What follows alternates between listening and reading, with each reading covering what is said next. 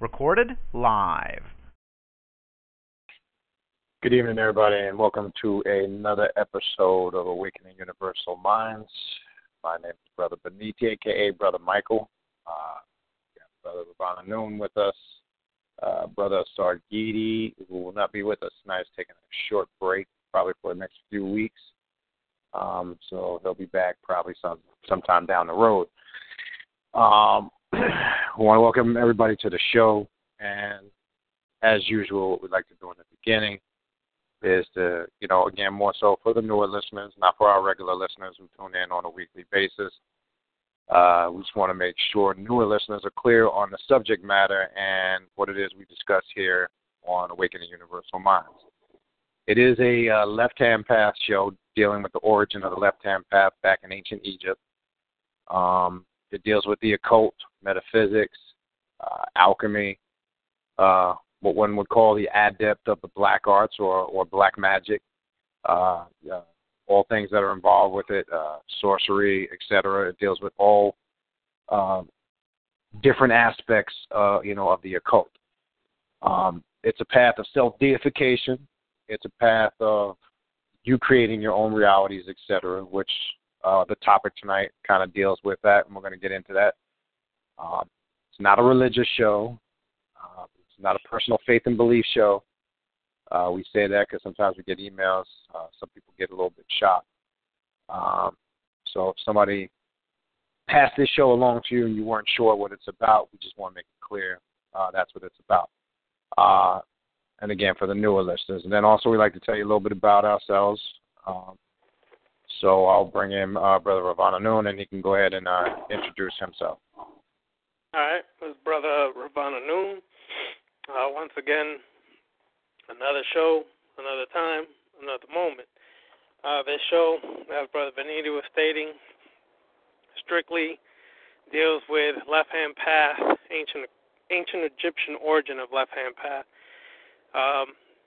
We deal with the darker side of magic, as some would call it.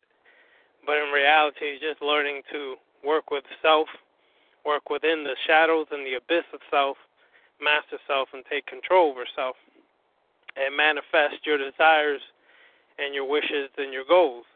Now, that being said, this show may not be something that complements what you're used to hearing. This show is not about feeding your ego, massaging your ego, and making you feel great, original, divine, or some exceptional being. It deals with strengths and weaknesses of everything, everybody, in every situation and moment. It's about basically learning to overcome, learning to strengthen yourself, and challenging yourself in every which way. The show does and is about questioning and answering. It is about stating your comments, your opinions, or things like that. It is not a show where we mute you or shut you out. So if you have something to say, whether you agree with us or not, please bring it forth. Because when you're able to bring it forth, we're able to discuss things on a higher level. We're able to discuss things and bring things about that may be necessary. But if you feel like you can't do that and have to do it in another way, then maybe this show's not for you.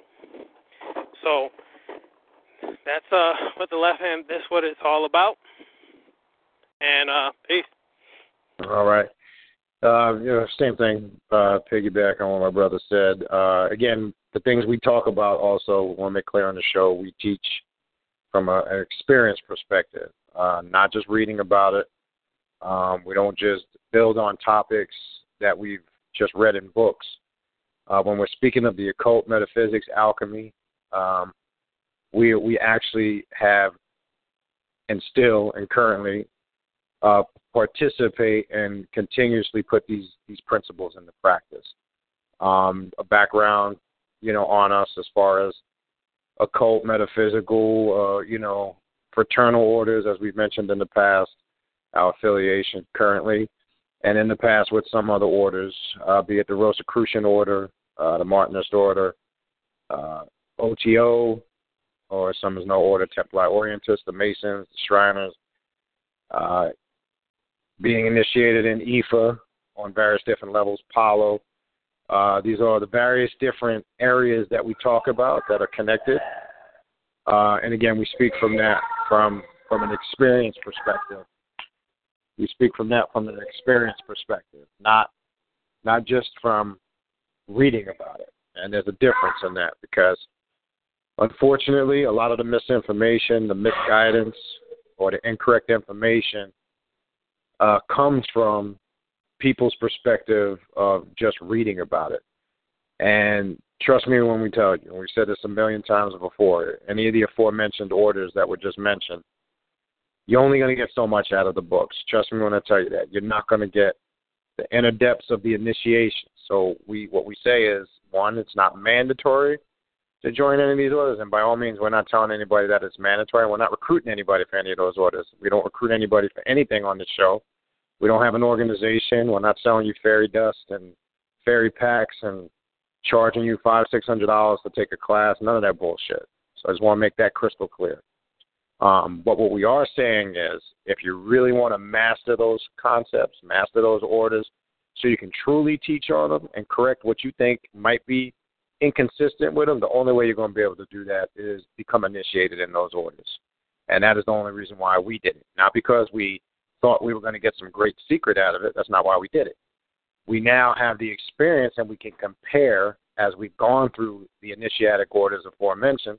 We can now dialogue and build on it and discuss. And we can now dissect and go in depth on a lot of the symbolicism, the rituals, et cetera, and what it pertains to, rather than just reading some book or something off the internet or listening to a lecture from some charismatic coon who thinks they know what they're talking about because they read some conspiracy theories on a lot of these orders, et cetera, and feed off of and suck people's emotions dry.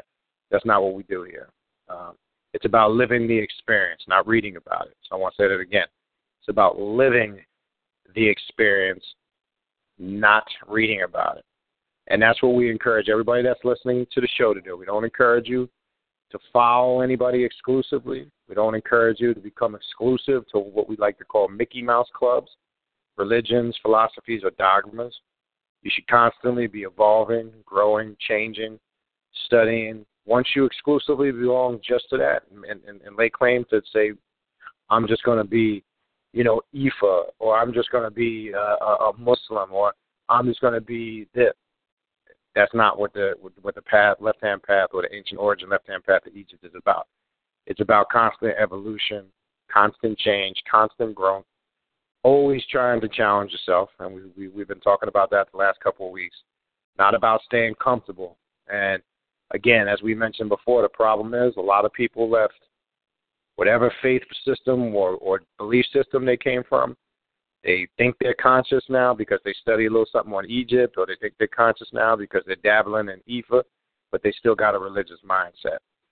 Subconsciously, that religion is still embedded in their subconscious mind because they still approach those doctrines through the eyes of religion. And it's easy to detect. And how you detect it is real simple. Somebody that might have been a Muslim, Christian, or a Jew, but now they claim to be in Egypt, and they still use terms like the Most High. That's fucking religious. Okay? There's no way of getting around it. And I always, when I hear anybody that claims to be conscious say that, I say, can you please identify what you mean when you say the Most High? Do you mean some God in the sky? Oh, no, that's not what I mean. Well, what do you mean? What does that terminology mean? The Most High is where and what? And there's no distinct correct answer, because that's where you catch them subconsciously still trapped in that mindset.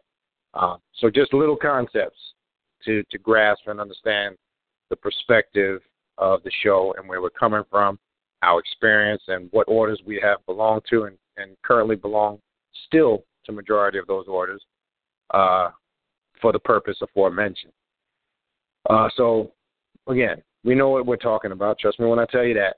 And, again, as Brother Ravana said, before we get into the topic, when we do get to the portion of the show where we open up the phone lines, we open up the chat room, feel free. That's what the show is about. We want a dialogue. It's not about you having to agree with everything we say, because we don't want you to agree with everything we say, because if you do, then there's something wrong with you, because we know everybody's going to have their own perspective on information, knowledge, and doctrine, and that's the beauty of it. That's called creating your own path. So it's not that we're disagreeing, but we're going to have different levels of perception on information. And that's the beauty of dialoguing. So by all means, when that point or part of the show comes, feel free to voice your opinions, your expressions within reason, and dialogue and ask questions. That's the purpose of the show. So, the objective is we want you to leave when the show is finished, be able to walk away from the show with grasping, learning something. And like I said, whether you agree or not is irrelevant. Whether you like or dislike, that's personal. That's something you're going to have to deal with in your own personal time. So we definitely don't cater to people's emotions. I don't like this and I don't like that. That's some little kid shit. So that's not going to fly. That's something you're going to have to wrestle with in your own personal time. But the objective is voice your opinion, ask your questions, because we want you to leave the show learning something. And again, if we can get you to think, then we've simply done our job. That's the whole purpose of the show, just to get you to think about shit you may not have thought about, prior. And that's the objective. So having said that, I think that covers the basis. We want to welcome all the listeners.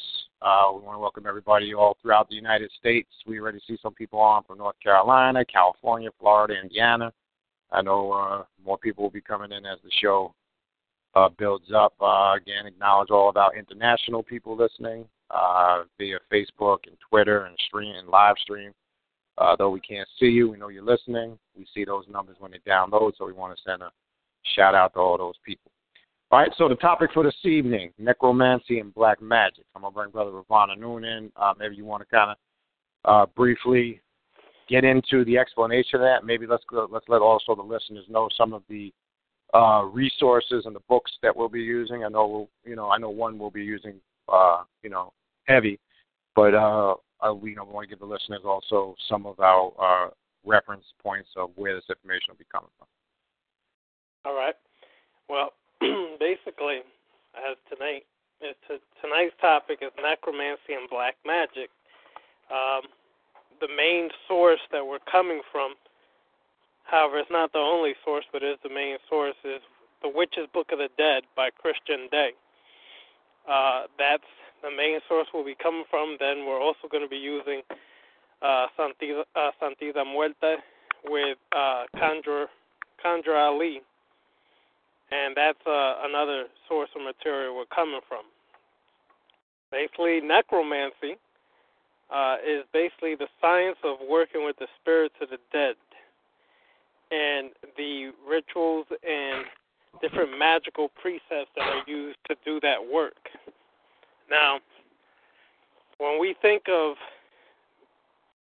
necromancy, we've been given Hollywood interpretation of some extreme bullshit of, people stealing, corpses, graveyard and stealing some bones and things like that. Now, indeed, there is usage of bones and things like that, but it's not the way it's depicted. And Ravana, no, real quick, let's make sure they're not confusing necromancy with necrophilia. I just want to clarify that because I could already feel that. Let's explain the difference.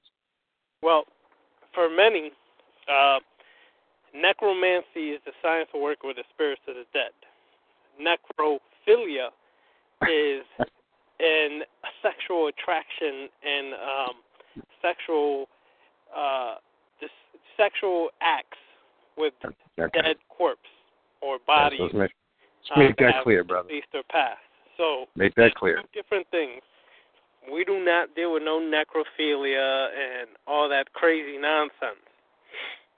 Necromancy is strictly working with spirits of the dead. Everybody has a connection to something regarding the spirits of the dead. All of us have experienced a family member or friend who's passed on.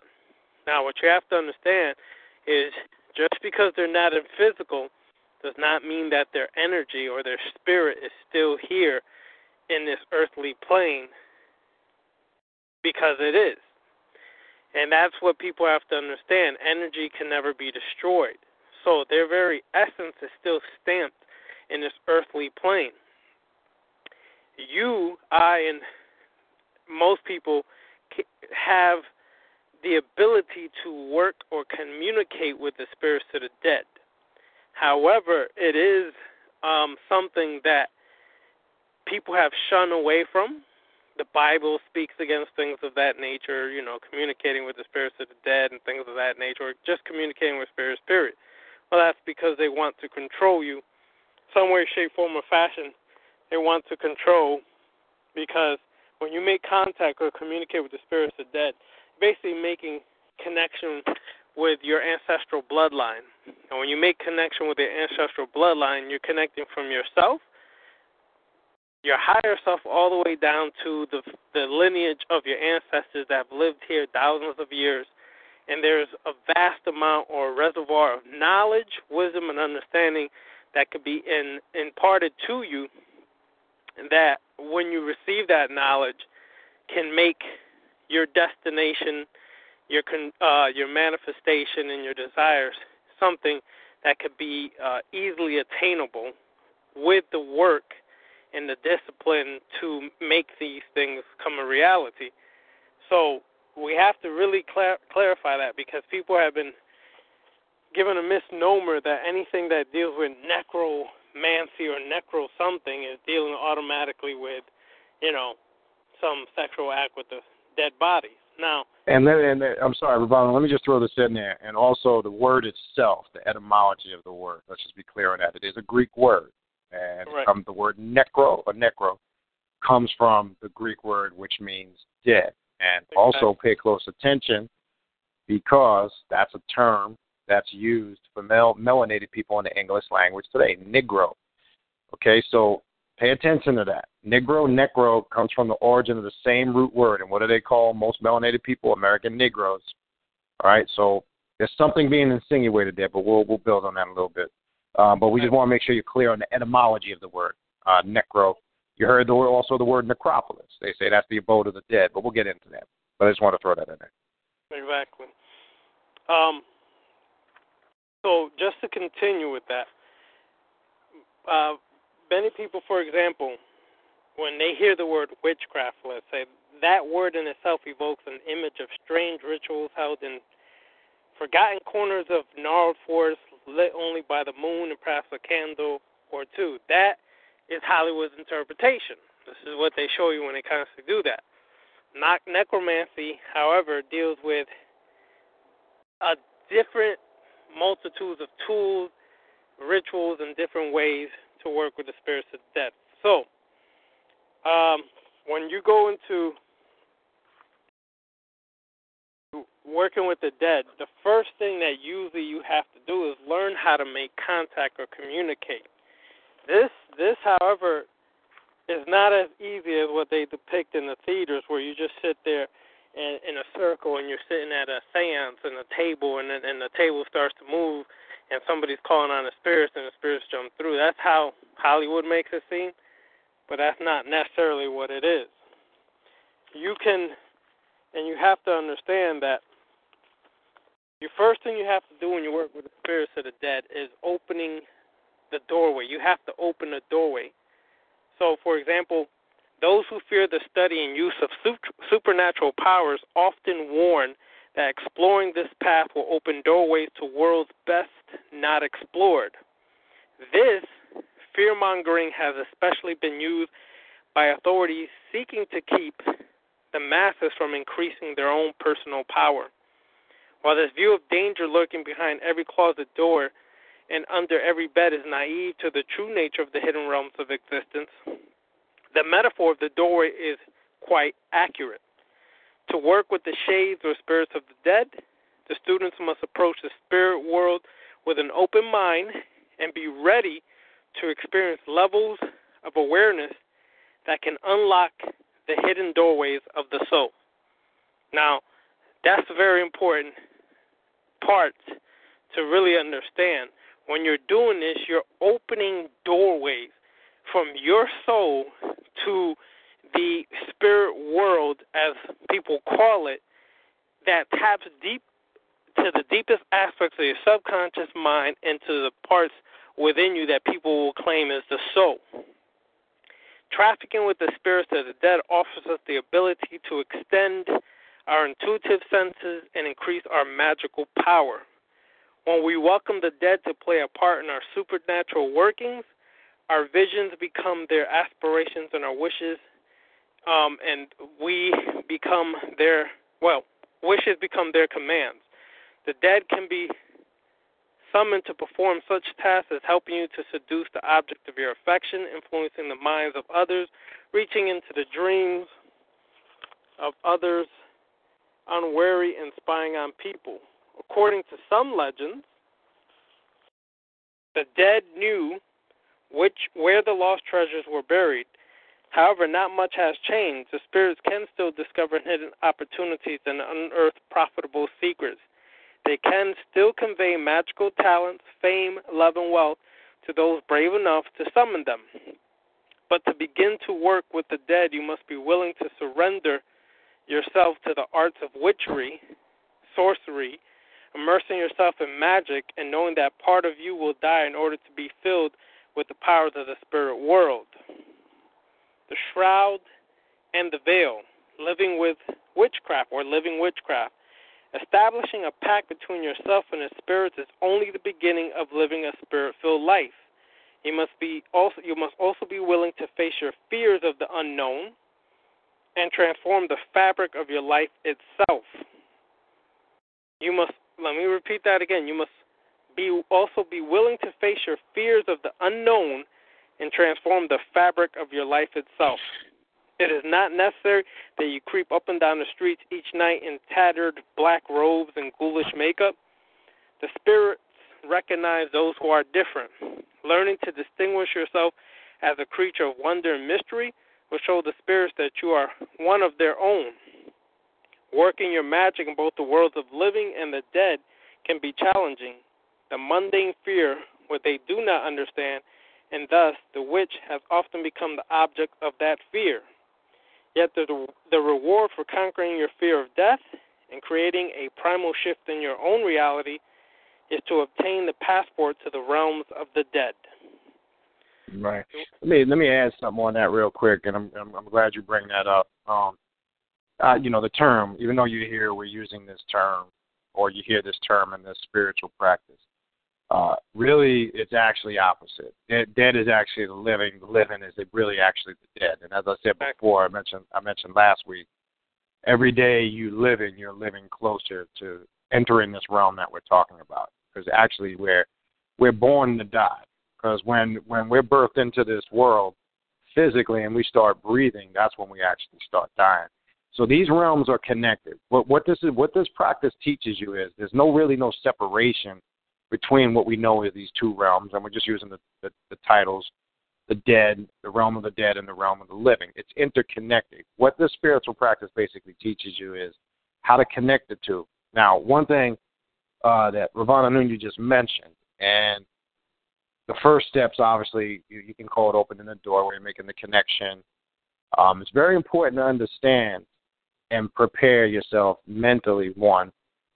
Two, make sure you're conscious of whatever dead spirits you're going to be working with, especially if it's ancestral spirits. Right. Because, for an example, you don't want to contact, say a relative that did something, evil or bad, or maybe did something personal to you. Because especially when you work with bloodlines, it's very important to be very conscious of what you're activating. Now, I don't know if we're going to be able to get into it tonight. We might have to do a couple parts on this. We'll get into some of the things you want to be cautious of, the dangers and some of the things you might want to be careful of. But the key is first making the connection. There's many practices to this as far as setting up altars, working with certain spirits, a variety of different rituals. But there was something else that I wanted to touch on that Ravana Nun said. This is not about wearing black robes and putting on ghoulish makeup, because unfortunately, when you hear of the occult and a lot of these practices, especially amongst melanated people, they automatically gravitate to the European definition of it. And as we've explained in detail in the last several months, just like everything else we know had its origin in Egypt and other parts of Africa, so do these systems too. But these are the darker aspects of our existence that nobody really wants to talk about. And they predate all this fluffy shit that everybody talks about on a regular basis, peace and love and uniting with the universe. This is not a path of that. I want to be crystal clear on that. If you think this is becoming one with the universe, that's fluffy light side of garbage, and that's only going to take you so far. This is about making that contact. The term that you heard us say earlier in the earlier portion of the show in the beginning, tapping into the inner abyss or the dark aspects of your subconscious mind. To become a real master, whether you're male or female, you have to go in deep and make contact on that with all levels. Not just the shit you like, because we all like to just identify with shit that's basic and makes us feel good. I did my DNA test, and I have a lot of connection to this part of Africa, so now all of a sudden we're exclusively that. This goes beyond that, okay? And that's the difference between working these type of paths and others. Now, opening the doorway, okay? This is a term you'll hear in a lot of spiritual practices, opening the gates of consciousness, tapping into the black flame, which is the doorway to the gates of consciousness, okay? There's no turning back when you do that, and I want to be crystal clear. I'm not saying that in a fear sense. I'm not saying that in a spooky sense. I'm not saying that to play off of people's emotions and scare them. Once you open that black flame, that doorway, that connection to this realm on all levels, there's no turning back. And what tends to happen is some people make contact.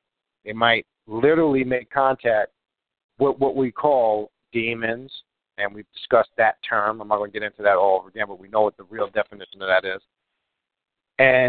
Or their shadow self, which that's a more fluffy term that I'm not really too keen on, and they don't embrace it. And the reason why I say when you open the doorway and make the connection, and if you reject, once you make that connection with your personal demons, that demon's going to stay around until you embrace it. I want to be clear on that, especially when working this type of practice. So when you open that gate and and that spiritual energy and that connection comes through, you have to be open to embracing it. And once you're able to embrace it, as we're going to get into tonight, once you're able to embrace it and work with it, it can do phenomenal things for you. Whether it's ancestral spirits of the dead, whether it's working with, we did a show that was similar and connected to this when we did a series on working with the spirits of the dead. You'll see some similarities, and you'll see some similarities to some of the stuff we'll talk about tonight, because it's kind of going a little bit more in depth from that topic. So this is very important to understand. It's not a joke, and this is not being said again to play off your emotions and instill fear, but at the same time, it's something that needs to be addressed, because we run into people all the time on a regular, yeah, I'm ready to do this, and then we find out they're really not. And it's not a, I'm going to do it because it's the end thing to do. I'm going to do it because, no, you don't do this for that. You do this because you're making a commitment, and once you make that commitment, you got to keep that commitment. All right, so I just want to throw that in there. That's correct, and that's very important because many people do not understand that this is not like a hobby where you say, well, I'm going to play hopscotch today, and that's my new hobby. It actually becomes a part of your everyday existence, part of your life. It changes your consciousness. It changes your perception. It changes everything about what you presently are, how you feel, think, or interact or react to things in life. So Brother Beniti sharing that is definitely on point and something to really pay attention about. Now, he makes a mention here, Christian Day makes mention here in this section to body, mind, spirit connection. To conjure the dead, you must tend to your living earthly temple, which is made up of the body, mind, and spirit. Spirits are drawn to those built on strong foundations, not crumbling ruins of weakness and poor health. Now, that's important because there's something that Beniti and I speak about constantly. People are constantly giving you the conscious, merry-go-round about how this and conscious that and that. but yet they're sniffling, they're fat, they're overweight, and can't breathe. You know, you have to tend to your earthly temple first and foremost, because when you work with this level of magic, witchcraft, dark energy, sciences, it can be a little energy draining. It can be consuming and zapping some of your energy. It's not like, you're just sitting there and you're in a solitary moment where nothing is happening. This is an interactive situation that's occurring. And unfortunately, I see many occultists, many people who claim to be this. They're fat, chunky ass motherfuckers. And come on now. You can't be kicking all this shit, talking about this, that, yoga, health, this, that, and your ass is fat and overweight. You understand?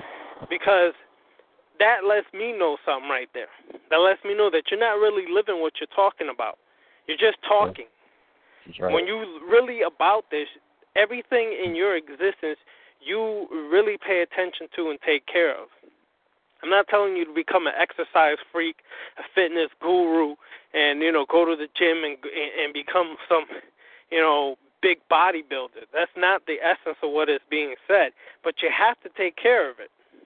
Mm-hmm. Maintain a healthy body, mind, and spirit, and you can forge links to the other planes of existence. Becoming a peak. Mm-hmm. I'm sorry, on the health note real quick, and it's very important, too, as you get older. It's tougher as you get older. You're going to find out shit. Some of you probably listening can relate. When you're in your teens and your 20s, you're like steel. I mean, you can eat any. I remember that age. Shit, on the weekend, I'd hit a White Castle after the club or hanging out. You'd be with your boys and you polish down a sack of them motherfuckers and had no effect on you. But as you get older and you really understand your metabolism and things of that nature, it becomes more challenging. And the important thing is, the reason why we bring this up, I'm speaking now, Ravana Noon, also same age, and we're in our mid-40s now. So you got to approach this from a different perspective, especially as you get into the middle age of your life, because making a connection on working any spiritual practice, health is a factor, because the better health that you have, your connection is going to be easier to make and stronger. But if your mind and body is completely clogged with bad food and you're eating, constantly eating, sugar and junk, or you're not sleeping correctly, or you're not getting exercise, the blood's not circulating correctly, etc. All those things can hinder the capacity to make a spiritual connection on any level, because the focus is not there, the concentration is not there, and the desired results you're not going to get the desired results. So don't downplay the importance of it. Again, like Ravana Noon said, when I was saying you need to go to the gym 6-7 days a week, but get on regular exercise, get on, something consistent. Even though we don't talk about a lot of that on the show, we do talk about diet, blood type, we've got into that, but don't negate that. I just wanted to throw that in there since you brought that up. Right, that's important, and I hope people are taking note of that. It continues here, it says, maintain a healthy body, mind, and spirit, and you can forge links to other planes of existence, becoming a beacon to the other side, a candle flame from which the dead can draw comfort and inspiration. Now your body's the living altar of your temple. Getting enough nourishment, exercise, and sleep helps to transform you into the proper vessel for the dead. Each time you summon the spirits, they take a bit of your life force. Thus, a well-maintained body becomes a battery for them to draw on. This process surely gave birth to the myth of the witch's teat, for which it was believed that demons would suck upon the sorcerer's soul.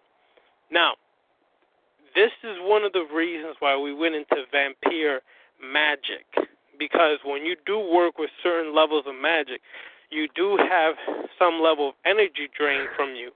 But a vampire magician and a black adept understands that, so they seek to recharge their energy loss or drain by learning to feed off the life force, the chi, the prana, that is all around us on different levels and multitude of different aspects of life. So this is one of the reasons we go into that, because when you work with the spirits of the dead, it can be draining and it can be consuming of your energy, but you have to know how to recharge yourself. And vampire, magicians, black adepts understand that science. For those who've been in Lucumi, Santeria, or Palo, anything like that, you know when a spirit rides you or mounts you, after that essence leaves you, sometimes you can feel drained, like, what the fuck just happened to me? Okay? So pay heed to that part. Conjuring spiritual forces stresses the body and can tire you out. The better health your body, then the more prepared it is for working with the dead. Some psychics and some other individuals who deal with magic have said that increasing their B12 actually helps them to perform better spiritual work. So be sure to fortify your body with the nutrients as well. And having real a sharp quick, mind, a stable mind, this is important. Not just a sharp mind, but a stable mind, strong in will and imagination, yet free of delusions and fear, is essential. Well, stop for a second. Yeah. That's got to be stressed hard. Free of delusions and fear. Okay, fear. Because, like I said earlier, a lot of people say they're ready for it, but there has to be that certainty there. You can't have that doubt. You can't have that worry, that fear. We're not talking about, there's different types of excitement that can be, determined fear. Not fear of the unknown, because that's a good fear. That keeps you sharp. We're not talking about that fear. Fear that something bad is going to happen to you. That's the fear you cannot have working with this type of energy. This sometimes is underestimated on a multitude of levels. The reason why we haven't gotten into the portion, if we do or do not get into it tonight, the dangers of working with this energy, because if you open yourself up to certain energy that you're not ready to be receptive to, this is what tends to make people go fucking crazy, literally go to the nut house, schizophrenia, personality disorders. They start hearing fucking voices and all types of shit, because what happened was they thought they were ready to embrace something, and the energy consumes them, and they were not able to assimilate it through their DNA, and therefore now they might think they're an incarnation of something, or they think they're seeing things, and they are, because remember, in their mind, this is something that's being self-created. These are some of the dangers. We'll try to elaborate on that a little bit later if we do get to it in this show. This is what we mean from a scientifical, and from a mental perspective, strictly science and medical, the dangers. We're not coming from the spook, perspective of it, but there is psychological, scientifical aspects of it that you definitely need to educate yourself to, because you do expose yourself. And we'll get into some of that. But I want to throw that in there. Fear, do not underestimate that shit. You cannot work with this if you have fear. I don't give a fuck what anybody says. If you have fear of this and you don't jump head on 100% certain, I'm going to tell you don't fuck with it. That's correct. Now, that's really, really something that people really need to pay attention to. Brother Beniti just nailed it 2 times. After what was stated in the book, he nailed it harder even 2 times. I'm going to repeat that section again so you can understand why. Having a sharp, stable mind, strong in will and imagination, yet free of delusion and fear, is essential. Conjuring the dead, this is another important part. Conjuring the dead is not a crutch for the desperate and lonely. Now, that's important to also understand, because a lot of times people get into witchcraft because they are desperate. They are lonely. And in Santeria, Lucumi, and Palo, we saw the extreme of that. Most people that I encountered never really got into any of those traditions because they really genuinely wanted to learn about it. Most of them got into it because they were facing some prison sentence. They were losing their lover. There was always some extreme situation happening in their life that drew them to that. So they never really came just because they wanted to learn. They came because they needed they were in dire straits and they needed some help, okay? So understand, this is not just something you deal or get into because you're lonely or desperate or whatever the situation may be, because it can backfire on you. Correct. You are dealing with forces that are often old and crafty, and your will must be as cunning as theirs if you wish for them to heed your call. The most important aspect of this is confronting your fear. Here we go again. Confronting your fear. Fear can usually be found at the root of most problems. Fear of death, in particular, can be a major hindrance to your travels between worlds. Allow your fears to rise to the surface. Confront your own mortality and slay the inner demons that blind you from the truth. Correct. That's important. Very. That's very important. The problem is go ahead, brother. Break it down. No. Go ahead. The problem is with most people is that they understand that they have fears, but they refuse to confront those fears. They'll keep making excuses for them, or they'll not acknowledge them, and then they wonder why every time it seems like things are going good in their life seems to be sabotaged. Well, the person who's usually sabotaging your life is you because of your fears. That's Some right. people are even afraid or fearful of success. They talk about, I want big bucks, I want to do this, I want to create a business, I want to invent this, do that. But they're afraid of their own success. They're fearful of being a successful person. And shit just right when it goes good turns back not right. Okay? So understand that you have to confront those fears. And you have to slay your inner demons.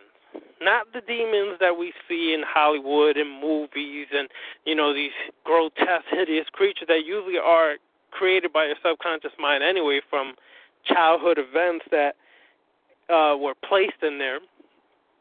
I'm talking about demons in the sense of things that are your weaknesses, your issues, your drama, your traumas, your pains, your wounds, confronting those things, because those things hold more weight over your life than most people can possibly imagine.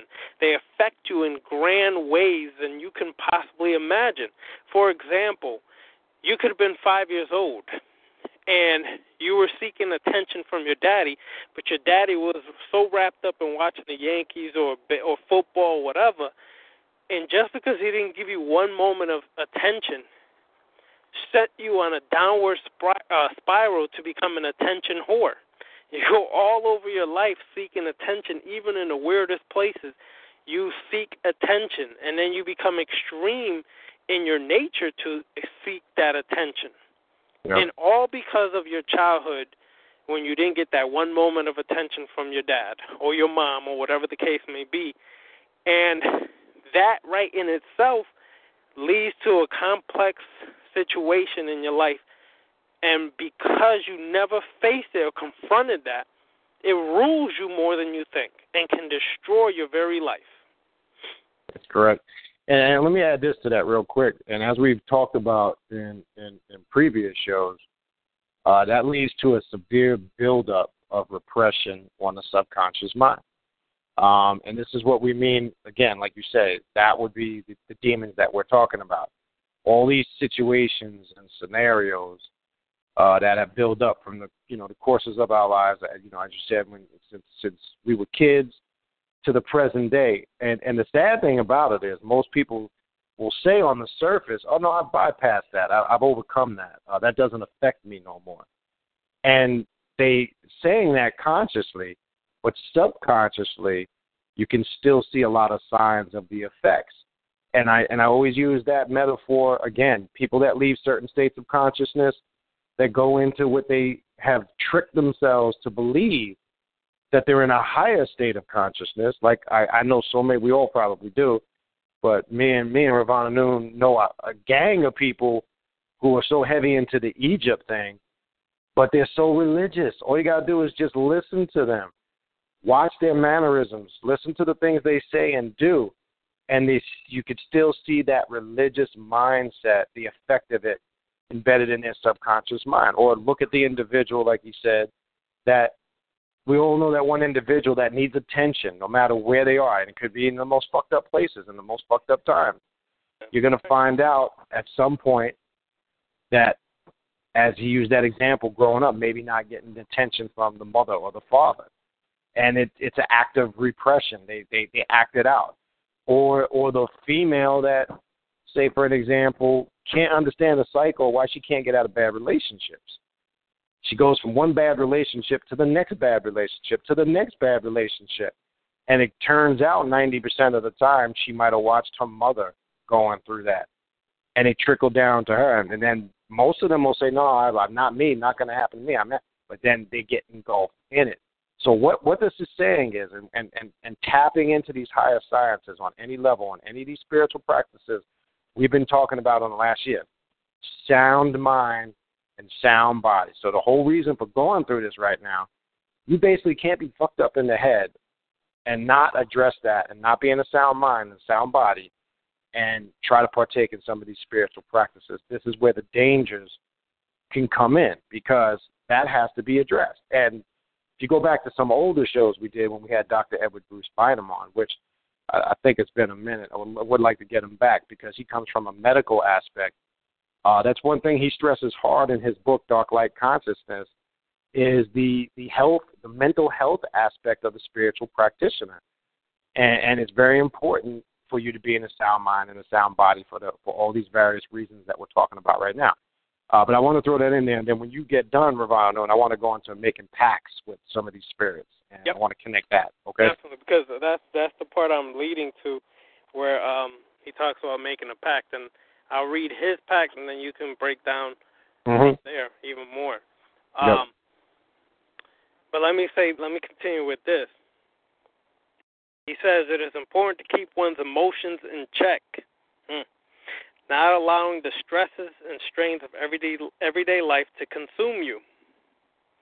A mind that is free of fear and sharp of thought is ready to understand the secret and silent language of the dead.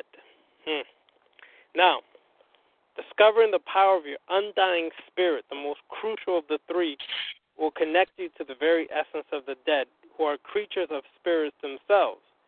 We are kith and kin to the denizens of the underworld. The key to this spirit connection is magic.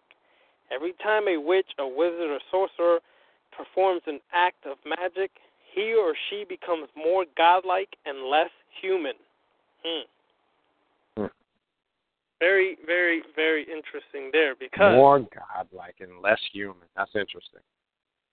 Yes, more godlike and less human, because the more you do this magical work, the more it connects you to different realms of existence and realms of thought that take you onto a higher level, that opens and expands your consciousness and your perception, where you no longer think like a mortal. That mortal is caged within a certain person, place, or thing paradigm, and they can never get out of that.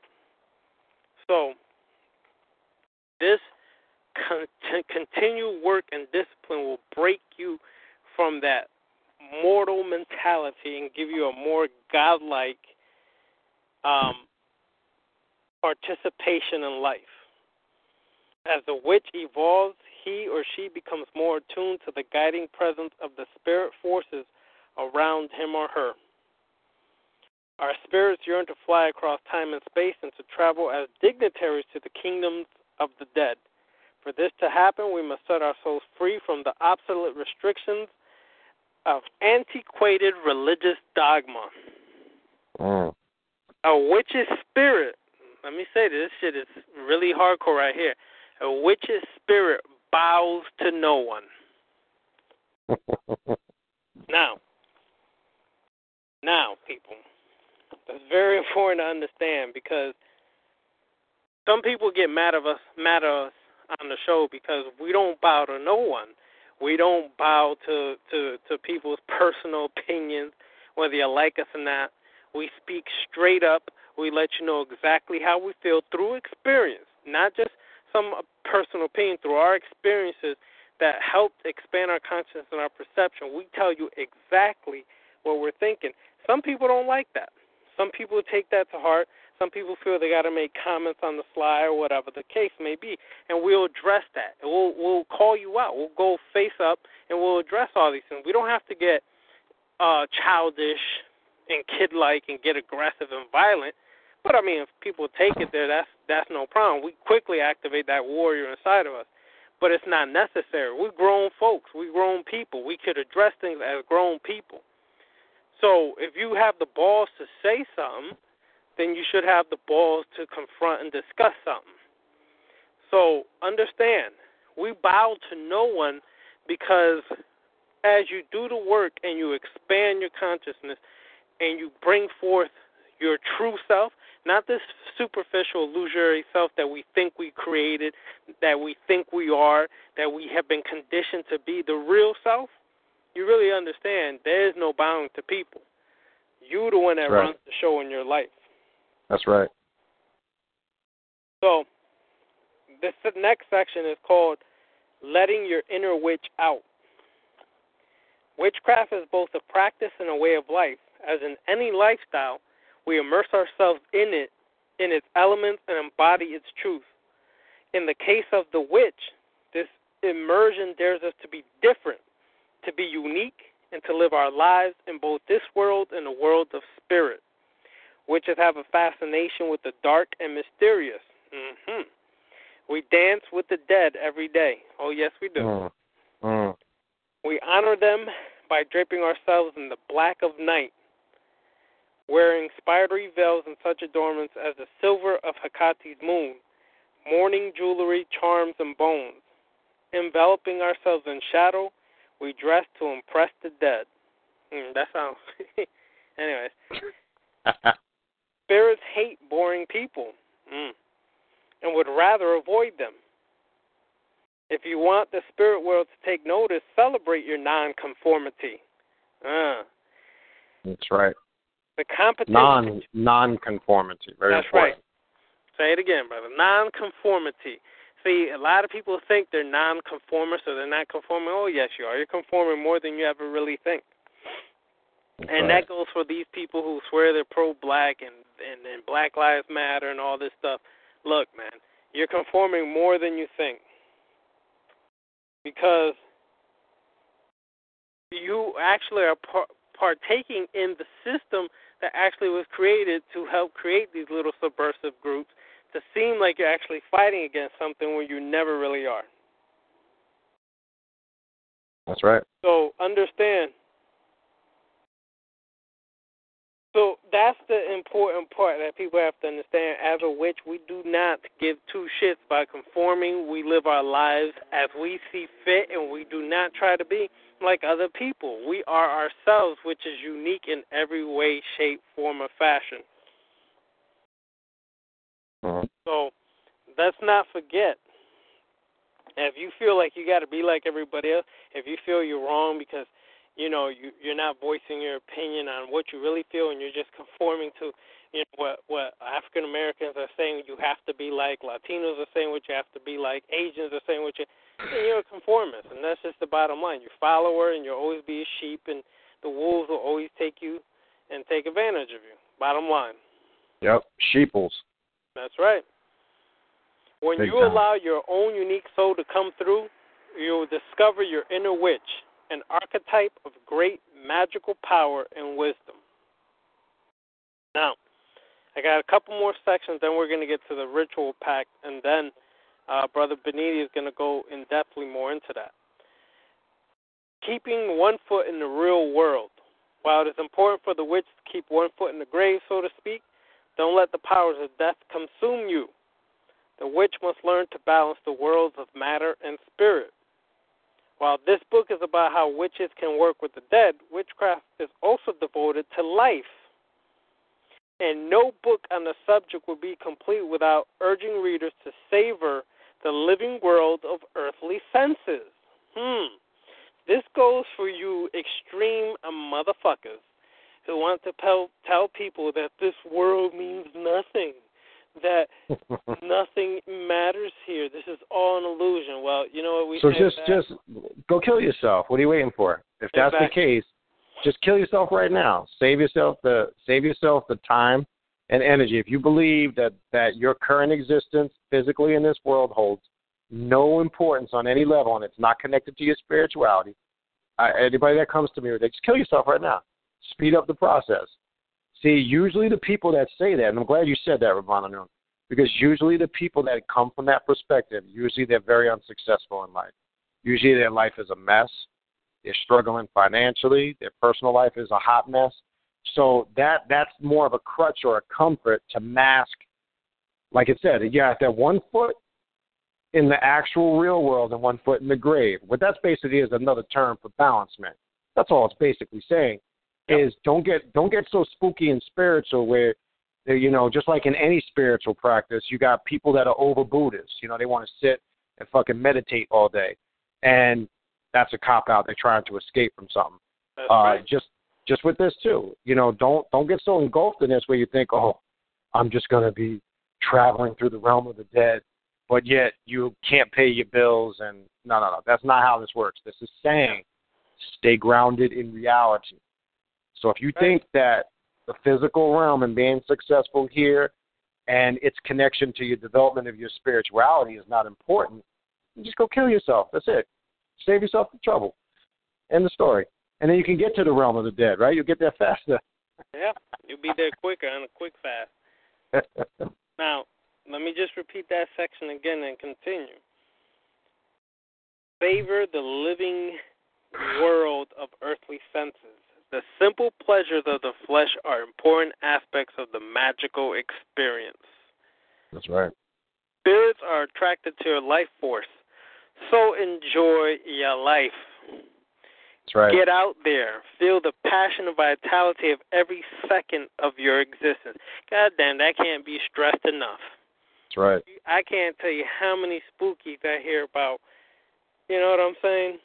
True humanity is your weakness. Get the fuck out of here. Right?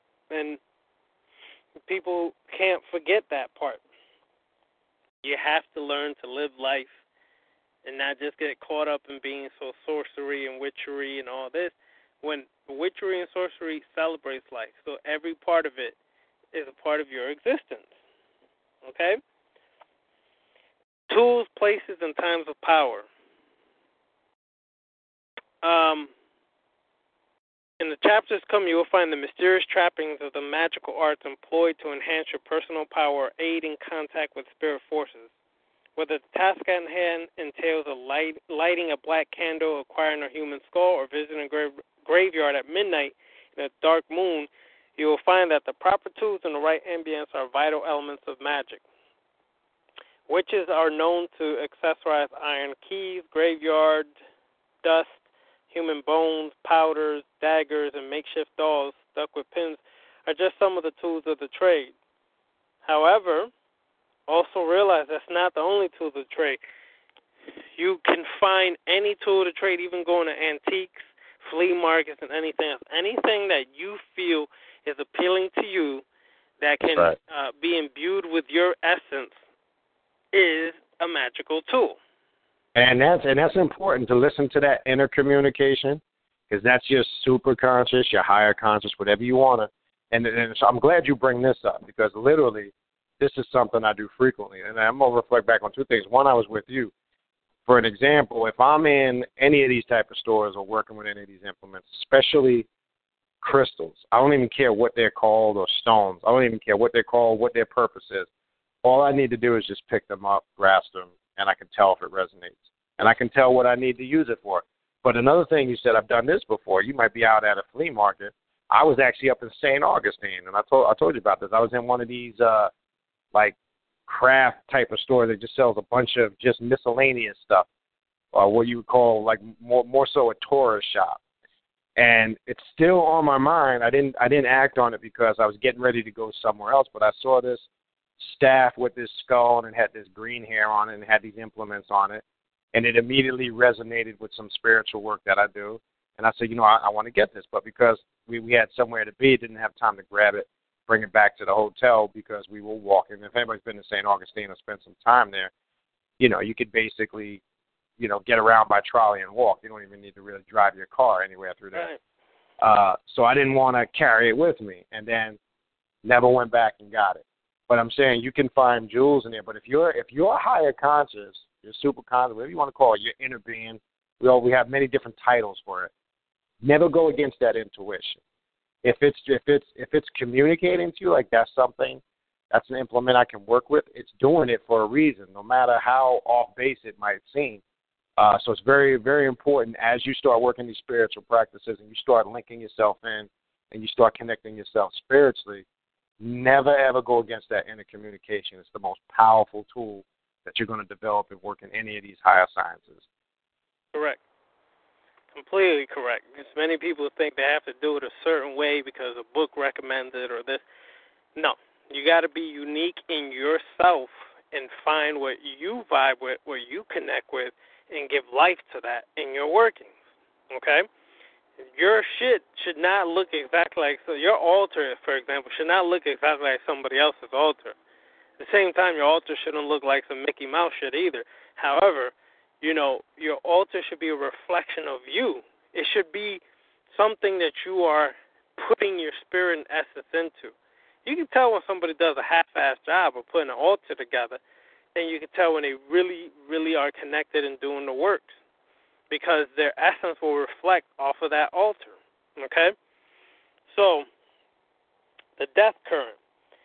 Virtually every exercise tool or ritual that deals with accessing the wisdom and power of the dead involves tapping into the cosmic force known as the death current, an energy that pervades the universe, passing through all of us and guiding us toward our own physical finality. It is similar to the yin element of the Tao, the destructive chaos from which all life springs and to which all life must return, and to the Akashic records, the psychic storehouse of all knowledge, wisdom, and even emotion. It is through this vibrational current that the spirits of the dead swim, waiting to be reached through the gifted seership of the witch. Every second that the dead lived, everything they learned, every tear they shed, every joy they experienced, and all they have been resides in the celestial ties of the death current. As within this death current, you will find the witch channeling his or her life force to balance and connect with the forces of death. Now, this last part before we get into the ritual, last two parts, the dangers of spirit work. You can't break down everything as just doing spirit work without at least giving some warnings. You may be curious to know if there are dangers and pitfalls to interacting with the dead. The forces you learn to conjure in this book are not to be trifled with, nor are these pages to be skimmed over. You must be willing to learn and absorb the teachings before you attempt any form of conjuration or contact. The dangers are legion. If you enter into this intricate dance of life and death with the mind of a mere dabbler, you open yourself up to a host of possible complications ranging from fatigue, melancholy, and minor poltergeist disturbances to mental and physical illnesses and malevolent hauntings and even possession by malefic forces. It is of grave importance that you engage in this work with care. Do not be careless. Be of sound mind and body, nurture your spirit, and approach the work with both caution and determination, and you will succeed in opening doorways through which the dead can penetrate this world. Your inner strength will serve to protect you, and your understanding will be a guide to you. With these warnings prowling about your mind, you may wonder why I would consider doing this sort of thing at all. Never mind teaching it in a book. You may also question whether there are any tangible benefits to such work.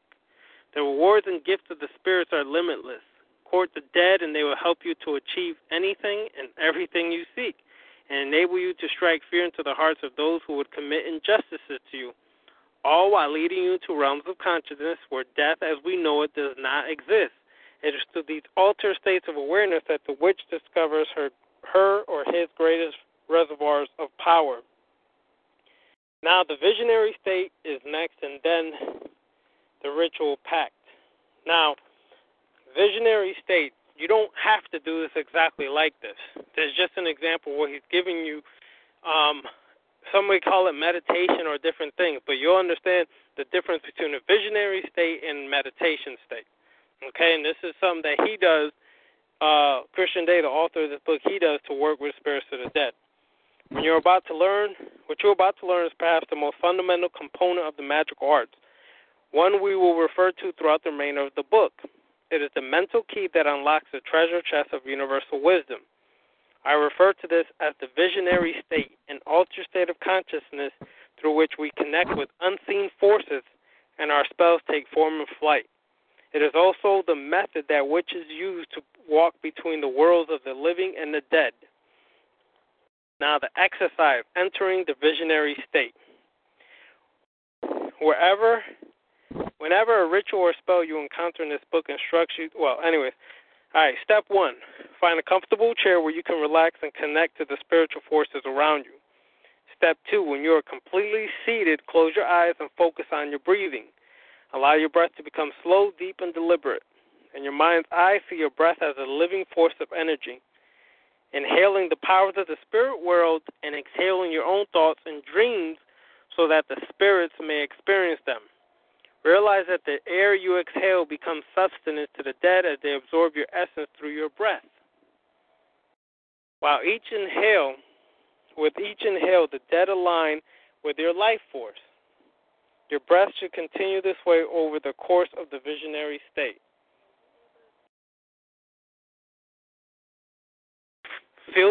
Step 3, feel the flesh of your body tingle as the death current begins to flow through you. Notice the changes that take place. Your breathing may become shallow, your limbs may become numb or tingly, and your heart rate may drop. Trust the process is like falling into a deep, dreamlike sleep, yet one in which you are still aware. Let your spirit release itself from the heaviness of flesh and bone, breath after breath, shower, slower, heavier, and deeper descend into the depths of the underworld. To define the state, you will now count to yourself from 10 to 1. When you reach 1, say in your mind, I am now in a visionary state. I am at one with the spirit. They flow through me as I flow through them. Swim in the dark waters of the death current, feeling these currents within your very blood. You are now able to communicate with the spirits at the core of your body, and so able to share in their memories and experiences. When you are ready to come back, count from 1 to 10 and open your eyes. Now, that's just his version of a visionary state. The main difference between a visionary state and a meditative state is that a visionary state is an active meditation, and what people consider the common form of meditation is a passive form of meditation. This is an active form of meditation where you're totally involved in the process and creating the process. So that's the main difference. You can do it how you want, but just know before you do any work, you should get into a certain different level of consciousness. Anybody who's done the work understands that sometimes you can, the ringing of the bell can alter your state of consciousness. Sometimes you have a maraca or a shaker, that can alter your state of consciousness to get you prepared to do the work. Okay? The last part is the ritual pact, making a pact with the spirits.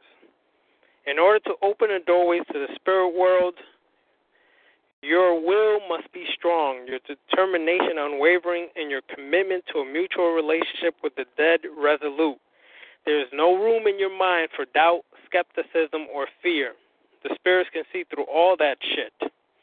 You must know in your heart and in your soul that you want to walk the path of the witch, and that this path includes the deeper understanding of the realms of the dead. The symbiotic bond between the living and the dead is at the root of what became known in the Middle Ages as the pact between witches and the familiar spirits. While the term conjures images of your soul being carried off by furies and devils, the reality is much simpler. In a sense, you do sell your soul, but you sell it to yourself, not to some spooky shit. From the moment you were born, others have been exerting control over you. As a witch, you claim your own power to do what you choose to do, serving no master but your own will. recognize you as one of their, the spirits will then recognize you as one of their own, a being of supernatural might and intelligence. It is only when they see you as a master of the magic arts that they will deign to consider working with you. The dead sometimes long for pleasures of the material world and fear being forgotten. Spirits become lost souls when no one takes time to remember them. A lost soul is a spirit whose life and legacy have been forgotten. Often adrift in obscurity, buried beneath the dust of time, the souls of the dead call out to be remembered. When a witch summons forth a denizen of the spirit world, he or she shares with that soul the spark of life once lived. And some people make offerings of food and drink or other indulgences as a physical point. In turn, the spirit serves the witch. Now, last part, and I'll pass it over to Brother Beniti. Ritual of making the pact. You can have a page or parchment paper, a papyrus, or some form of writing material. 2 black candles, a black table covering, an iron pot or cauldron, a ceramic tile to put the pot on, or if you have a cauldron that has a 3 tripod or 3 legs on it, you should be fine. A garnet ring or some kind of crystal, a black pen, a medical lancet, and either photograph or mementos of deceased loved ones, friends, or of any spirits or archetypes connected to the dead.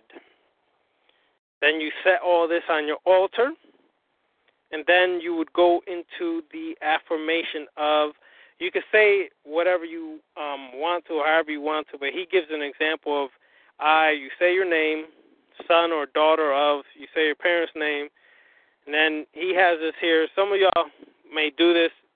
It's up to you how you want to do it, but you can renounce all religions, dogma, guilt, shame, and all thoughts and feelings that would limit my powers. On this night, reclaim my soul, that I may embrace the full and unlimited might and cunning of the witch. Both the worlds of the living and the dead will now hear my commands and work with me as equal among them. I offer my blood as a living sacrifice and a symbol of my ancestry to seal this pact.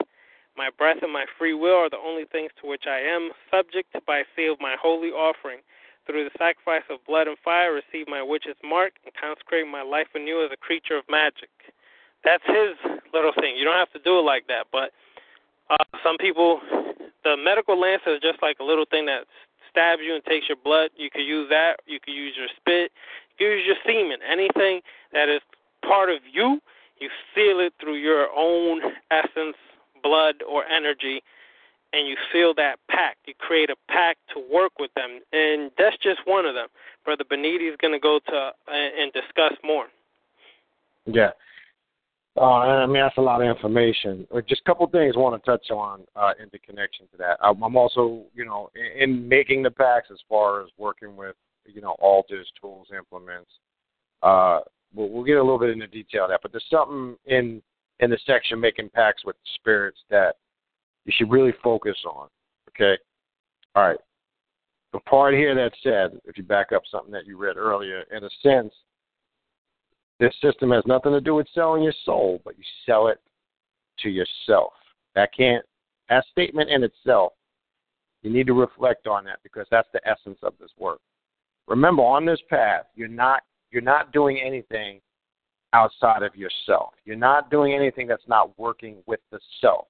When you're working with this spirit, this energy, and you're dealing with any of these spiritual practices, we keep stressing this. I can't stress this hard enough. One has to be clear and focused on the intent of what it is they're doing, what it is they're trying to do, and what they're trying to accomplish. Because as you heard Brother Ravanu read in that section and break down in the book, what is the purpose of doing this, right? So here's the thing. You're hearing all this stuff. We're going through all this information. It's all right, this is this is that. But you got to ask yourself, question yourself, and you heard Christian Day mention in the book, the purpose for doing it is because the rewards are immense when you start making the connection. And look, we can attest to this from personal experience where, again, we're not the type of individuals that are going to sit here on the show and do 3 hours of our personal experiences because that would be boring as fuck to me. But we can attest from personal experience, we are getting the results from it. We are getting the financial results. We are getting the physical results. We are getting the mental results, the emotional results, and the spiritual. You get them on all levels. Not some spooky, mundane shit, but you are getting clear-cut results. You see you're growing. You start perceiving things differently. You look at stuff completely different. Stuff that used to bother you doesn't bother you anymore. Stuff that you had a hard time mastering, now you simply master at the drop of a dime. So I'm bringing all this up because this should be your intent as you're working any of these spiritual systems. Not for the purpose of, like it said, curiosity. And we know that old saying, curiosity killed the cat. So like it said, don't dabble in this shit because you're curious and you want to, pussyfoot it and let me fuck around with this and see what it's about. You're not going to get no results. What did it also say? It said it followed up there with, that's when you open yourselves up to all types of mental dangers. This is why I said earlier, too, even before Ravana knew and read that, the dangers is you open yourselves up mentally, emotionally, and spiritually to energy that you're not ready to work with. This is what causes the problems, with that. Now, another thing to stress, as we have always said on the show, and as you heard him go through all that information, not necessary to do it word verbatim like that, and we mentioned that several times. So as far as creating packs, implements for your altar. Now you're gonna, if you go in depth in the book, and again, we're not gonna go through the whole thing, but setting up your altar, I like to basically do that on what's resonating with me. Anything that's connected to that type of imagery, energy, and the type of path you're working with, that's the only way you need to really know how to do it. So obviously, having a skull on the altar is very critical. Yep. Because there's a lot of work done with that in a lot of spiritual systems. As we've mentioned before, I personally like to drape my altar in all black with no symbols. The cloth I'm talking about. Some people like to, have pentagrams on there, or they like to have the triquarta or some other symbol. I think when there's too much going on, it kind of destroys the flow and energy of the altar. I find when it's engulfed in complete darkness and just solid black, there's more of a resonating power and energy that's projected from the altar. But again, that's just me. You might be more of a symbolic person that gets energized by more intricate things going on your altar, and that's fine. So if you need a more dynamic cloth that stands out, well, then that's what you need. But that just doesn't work for me. You'll see implements on here. Again, I'm not going to go through all of them. You'll see the bell. And the bell is always symbolic, as we've said in a lot of spiritual work. That's just how it's a gesture of summoning the spirits. In different particular orders, the number it's rung can resonate with whatever spiritual path you're working with. 1, 3, 5, 7, 9 usually have a significance on a certain level. Usually 9 because it opens the 9 gateways of consciousness or the black flame. Especially dealing with Setian or set magic, as we went to the Typhonian set magic and things of that nature a few weeks back. You'll see, obviously, an athene or a dagger is always important in any of these spiritual rituals. Another thing, we didn't even talk about cleansing, and I think in the very beginning of the book, he talks about you can cleanse your altar with kosher salt, not sea salt, right. Because you never work with sea salt when you're working with spirits of the dead. Kosher salt because it's from the earth. He mentions kosher salt. I believe it's olive oil and something else. I can't remember. There's another implement. It's in the very beginning. I can't remember exactly. I'll tell you. I have it right on the page here. Okay. Hold on, real quick. Where is it going? I know it's in the very beginning somewhere. Okay, it's kosher salt, extra virgin olive oil. Right. And spring water. Spring water, that was it. Obviously, I can't forget the water. And that's just a basic implement to first clean it. And again, you should never work with sea salt with spirits of the dead because of the energy that it activates. But that's a whole other story. So the implements should be more self-created. You need to identify that. Don't go into any book and just rigidly put together your altar based on what you saw written there, because then you're not stamping it with your personal energy. But just make sure, and I've always said this because I've gotten emails on this. People always ask what setting up altars as far as working with archetype energies, deities, and different systems. What should they not put and put not on the altar? And I simply say, as long as whatever energy you're working with, you can put anything on your altar as long as you're grouping those similar energies together. For an example, if it's archetype energies, you can put, Kali Ma of the Dravidian or Hindu culture with Sekhmet, for an example, because that's a similar energy. Even though one is dealing with an Egyptian archetype and the other is dealing with a Dravidian, but it's the same energy. Correct. So I wouldn't put, for an example, Horus. I wouldn't put, let's say, Horus with Baron Samedi or something like that. That's not something you want to do. Exactly. You understand? Let me give an example, because on my altar, I have on one side of the altar I have Anpu, also known as Anubis, and Santa Muerte together. Okay, that's the masculine and feminine energy. Now, here's what's interesting. It just happened that I put it like that. The other day when I was speaking to Beniti, he mentioned that. I was like, oh shit, it just flowed where I had the masculine, feminine, death, current energy right next to each other. Okay? That's right. So I have them two together, right near each other. I have a Kali, I have a Sekhmet, I have a Satuh or Set. Then I have a Baron Samedi. I have a Marie Laveau. Okay, anybody who knows about Marie Laveau, she was the voodoo queen of New Orleans, and she dealt a lot with the spirits of the dead. Okay, I have them near each other. I have a skull. Actually, I have two skulls, one regular skull and a skull with a dragon, which is really interesting. And then I have a coffin, skeleton key, vampire or bat on a tombstone, and I have a crow on a tombstone. Basically, my whole altar is dealing with dark energies and death energy, death current. Mm-hmm. And it just so happened that when I put it together, they lined up masculine and feminine. I wasn't even consciously doing it. Subconsciously, that's what led me to do. And that is on a black cloth, and the majority of the candles, 99% of the time, are black or red. Black or red candles is what I mostly use.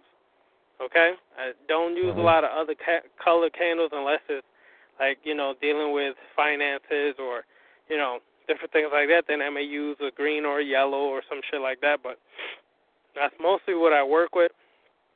But everybody has to find their own little tool or their own little symbols that they work with that represent this darker energies, these death currents or things like that. And there's no right or wrong way to do it other than make sure the energies are similar. You don't want conflicting energies to be near each other. Then you'll be like, what the fuck is going on? Why is shit conflicting in my life? Well, hello, your whole altar is conflicting. You understand what I'm saying? And you that's gotta important. Understand that these energies are similar. That's important. Yep. That's very, very, very, very important, because we get a lot of emails about that. I know I get a lot of emails about that. So again, the key is to set it up your way. Stamp your personal energy on it. Now, we mentioned a lot of archetype spirits of the dead. You also have to factor in what we mentioned earlier in the very beginning of the show, working with your personal bloodline or ancestral spirits. This is important too, because that's the gateway and the doorway. You're gonna find out that's the first connection, and once you make that connection, it's going to open a multitude of doors on a multitude, of levels. But again, be cautious, because you're going to find out too in personal experience, and I can attest to this. Remember, ancestral spirits of the dead that you can make contact with. You can make contact with ancestral spirits of your bloodline, individuals that you never even met. And, before when you were born, they weren't even alive when you were born. So people will get this a lot and say, I contacted, this relative from what I knew, after identifying it either through pictures, or you might have seen a picture of an uncle or an auntie or a grandmother you never met, and all of a sudden they're starting to communicate with you through your dreams, or when you activated your altar or your ancestral spirits. Now, one thing is to know and how the vibrations and the frequencies work and how these spirits connect, especially ancestral spirits. They tend to connect with similar mind and vibration. So you might say, well, why is my great-great-great-grandmother trying to communicate with me when I never even talked with her a day in my life physically? Well, very simple, because you have the same, vibration and spirit, and she can connect with you on this realm more than she can with anybody else. So you just happen to be, the one that's the closest. So that's important to understand, because you need to identify then there are some spirits that do come through, and they need to use a vessel to get here, and unfortunately they're not here for good reasons. That needs to be identified too. This is all connected and working. And the reason why we're going through all this, making pacts with the spirits, setting up altars. You got the ritual a couple of minutes ago, a brief generalization of how to activate these spirits, how to activate this energy.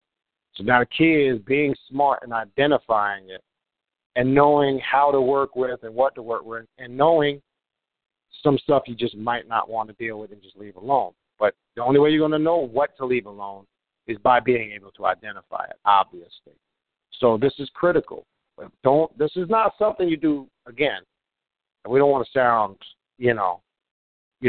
religious and militant, but this is not something you do. You got to be well prepared in doing this. And again, I can't stress that enough, because we don't want to just be the type of individuals that, just throw you to wolves, and just, don't worry about it. It'll work itself out. No. You need to prepare yourself. I don't care what anybody says. Anybody can sit there and come along and say any simplistic shit like, oh, no, well, it's this and it's that. No. Prepare yourself. Get as much knowledge and information as you can. So this is the only way you're going to go into working with the spiritual system confident. Now, we mentioned, again, since the beginning of the show, many different spiritual paths that I don't want to say connected in a sense. I guess you can use that word, but a lot of similarities. We mentioned, Palo. We mentioned some aspects of Ifa, because especially in the West African traditions, you're going to see a lot of similarities in a lot of the practices we're talking about tonight. A lot of them resonate with the West African traditions, even though it might be something now that's popular here in the West, or Western mysticism, et cetera, whatever you want to call it. But you're going to find a lot of similarities in those traditions. You'll see it, when you go through some of the older shows we did on, the Petro Lohas of the Vodun pantheon, which, again, that's very heavy in working with spirits of the dead, and we just mentioned a few.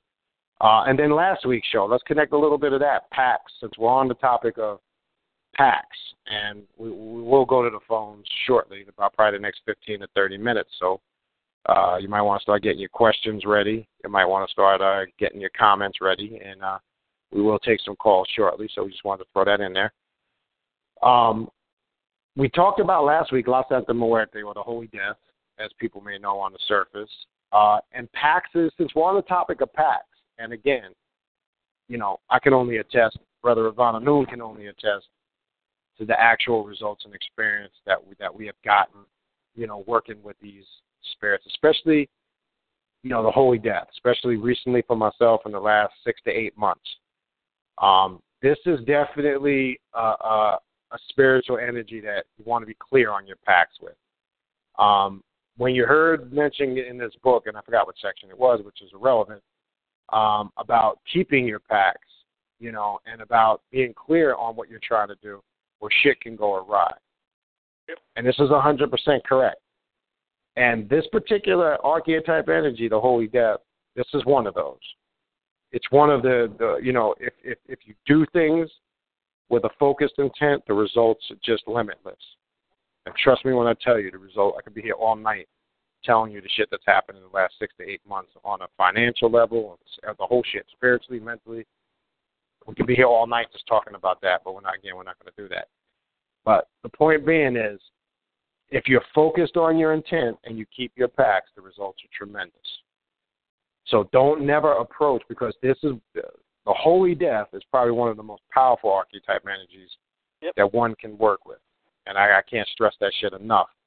And I found working with this particular energy in this system, and you can incorporate a lot of things that we went through tonight as far as practices and get great results from this on any level. Most of the spirits of the dead, as far as packs, are concerned, this is a very fundamental practice that you're going to find in working any of these systems. Packs is important. Don't underestimate it. Now, let's talk about real quickly the different methods one can use to make packs. You say, well, exactly how do I make packs? Or how does that work? Or how is this done? Outside of some of the things, well, real simple. I can, again, test to some of the things I do. One, some people like to get parchment paper, as it was mentioned earlier, and either with dragon's blood or a dragon's blood pen I'm talking about, we'll be clear on that shit. Or, as I mentioned, a certain type of black ink, like to write your pack out on a parchment paper. Because what they say in a lot of spiritual circles is that leaves a lasting impression on the subconscious mind. It just enhances the pack. And then some like to roll that parchment paper up and place it on the altar somewhere. That's one way of making a pack. Now, a more spiritual way that I find works very effective with me, I like to incorporate my chalice in this aspect of making packs. And I'm going to tell you what I mean by that. Usually at some point in the ritual, depending on what I'm working, it could be in the beginning or it could be at the end. It just depends on the type of work you're doing. I like to charge my chalice up with my own personal energy, and I do this on a multitude of ways. I'll tell you how. Whatever elixir or liquid you have in there, and it's usually good to create something exotic, a mixture of something. It could be a little bit of alcohol. It could be a little bit. I like to take a lot of fruit and Caribbean drinks and add a little alcohol to it. It should be something exotic that when it hits your taste buds, it automatically enhances the moment. Again, there's a lot of symbolicism in this, so pay attention. I like to, again, and he mentions it in this book here, but you'll see this mentioned in a lot of spiritual circles. Anytime you're charging up the spirits of the dead, I like to go over my chalice counterclockwise. That's the motion of working with these spirits. Not clockwise, counterclockwise. Because there's a symbolicism of that. Because when you're going counterclockwise, you're opening the doorways up to these realms of the dead. Clockwise is dealing with the realm that we're in now. A lot of symbolicism. And then drawing sigils or symbols over your chalice before you actually partake of the liquid. It could be a pentagram. I tend to use the Sa symbol, which is very powerful because it adds an enhanced energy, the Sa symbol of ancient Egypt, or any other sigil or symbol that you might feel resonates with you, or even one that you might have, an original sigil or symbol that you had in a vision or other spiritual working, which are going to be even more powerful than the ones that you know on the surface. And then when you engulf or partake of the liquid, you can make your own verbal affirmation to whatever energy you're working with. I partake of this elixir to signify the pact or the agreement between, etc., whatever you want to say. And by partaking of that through the chalice of charging it, you're making that connection. And it's enhanced again by you're visualizing this and playing this out as you're actually doing it. And that's the importance. Now, again, I want to say this. This is important. Definitely want to add this in there. It starts to get to the point. We had this conversation, me and Brother Ravana in the last couple of days. Once you start doing this, you're going to find that this becomes naturally embedded in you. Because remember, people say, what's the purpose of doing all these rituals and all this stuff? I understand, but what's the point of doing it all? Real simple. Rituals transform the psyche, the subconscious mind. And as we've said on shows, when you go back to the very beginning of the shows we did, real black magic is manipulation of the subconscious mind. You're going to find out as it becomes embedded in your subconscious mind, you're going to have to do a lot of these things physically less and less, right? Let me give you an example. And this is a true story. I told Ravana about this morning. I had to get 2 crowns on my teeth. Yeah, everybody knows what a crown is. And, even if you have insurance, that shit is not cheap. And not that I did not have the money, but I'm driving this morning to go get my permanent done, and I had to get 3 fillings done. And I was prepared to pay $400 and something after all the insurance and everything was deducted, et cetera, et cetera. So I'm driving the whole way there, and I'm just mentally focused on it. I'm not paying this shit, man. I'm not going to pay no $400 and something. That's all I kept saying in the subconscious as I'm driving. 20 minutes there, boom, bam, bam. Kid you not no spooky sense. And we only share personal experiences when it's irrelevant to the topic we're talking about. As I get to the counter to check out, lady says $97. The insurance wrote the rest of it off. I didn't give a fuck why. I didn't ask why. I don't care why. I don't want to know why. I paid the $97 and I bolted. And end the story. And it's over. That's it. You don't even question it. I knew why, but at the moment there, I'm not going to question what was actually partaken there. I already knew why in the psyche, because this is how, when you're doing a lot of these practices and they become a natural part of your subconscious mind, and we had this conversation today, you're going to find out that you don't have to, you're going to be doing a lot of this stuff less and less physically. Occasionally you'll need to go do it just to recharge the psyche, but it becomes ingrained and stamped in the subconscious mind where you can get results like that. It's not bullshit. The only way you're going to know it's not bullshit is when you actually put it into practice and you start to get the results. And that's why we say it's about doing the work, living the experience, not reading about it. And what confirms all that is the result. So long story short, if you're running into all these conscious people that are sitting there boring you to death with 3-4 hour historical lectures on Egypt, all right, bottom line is what's the whole point? What results, other than a history lesson, that's only going to benefit you to a certain extent, what's the point? So what we say on this show is if you're practicing any spiritual path and you're not getting consistent results, you might want to question yourself or what you're doing, why you're doing it, and if you're not getting those consistent results, you might want to ask yourself, what am I doing wrong? Why is this not manifesting for me? Why am I not able to evolve on this path? You might be that individual that constantly, we got some people, no matter what they set out to do, it always turns to shit. There's a very simple explanation for that. Let me say it again. You have a lot of people that practice a multitude of levels of high spirituality, dark spirituality if you want it, but no matter what they set out to do, it just turns to shit. And you're going to find out 99.9% of the time the reason for that is quite simply their intent is not focused. And they're already going into it defeating themselves before they even begin. So when we're talking about intent, preparation, being in sound mind, sound body, don't take those things as being not important or they're very basic. As basic as they might seem, they are critical. And look, I can tell you this, and I had this conversation with Renan. I got lazy with my physical stuff for a while, and I told him this. So the last couple of years, I started going back into the gym, and energy level, all that shit is true that they say. Energy level increases, mental awareness increases. Because think about if you're doing things to enhance yourself physically, and you already got the mental aspect down. Just think about how powerful that is if you combine the two. How energy wise on all levels, it's just going to enhance the spiritual work you're doing. So don't negate any of that shit as being mundane or not important. Because like we said, look, it's not to knock. We're not knocking anybody that might be struggling with their weight. We're not knocking anybody that might be sick or ill. We said that earlier just to basically say, look, we got to be living examples of the information and the spiritual work we're doing. So if we're talking about health, let's just keep it real. You can't be.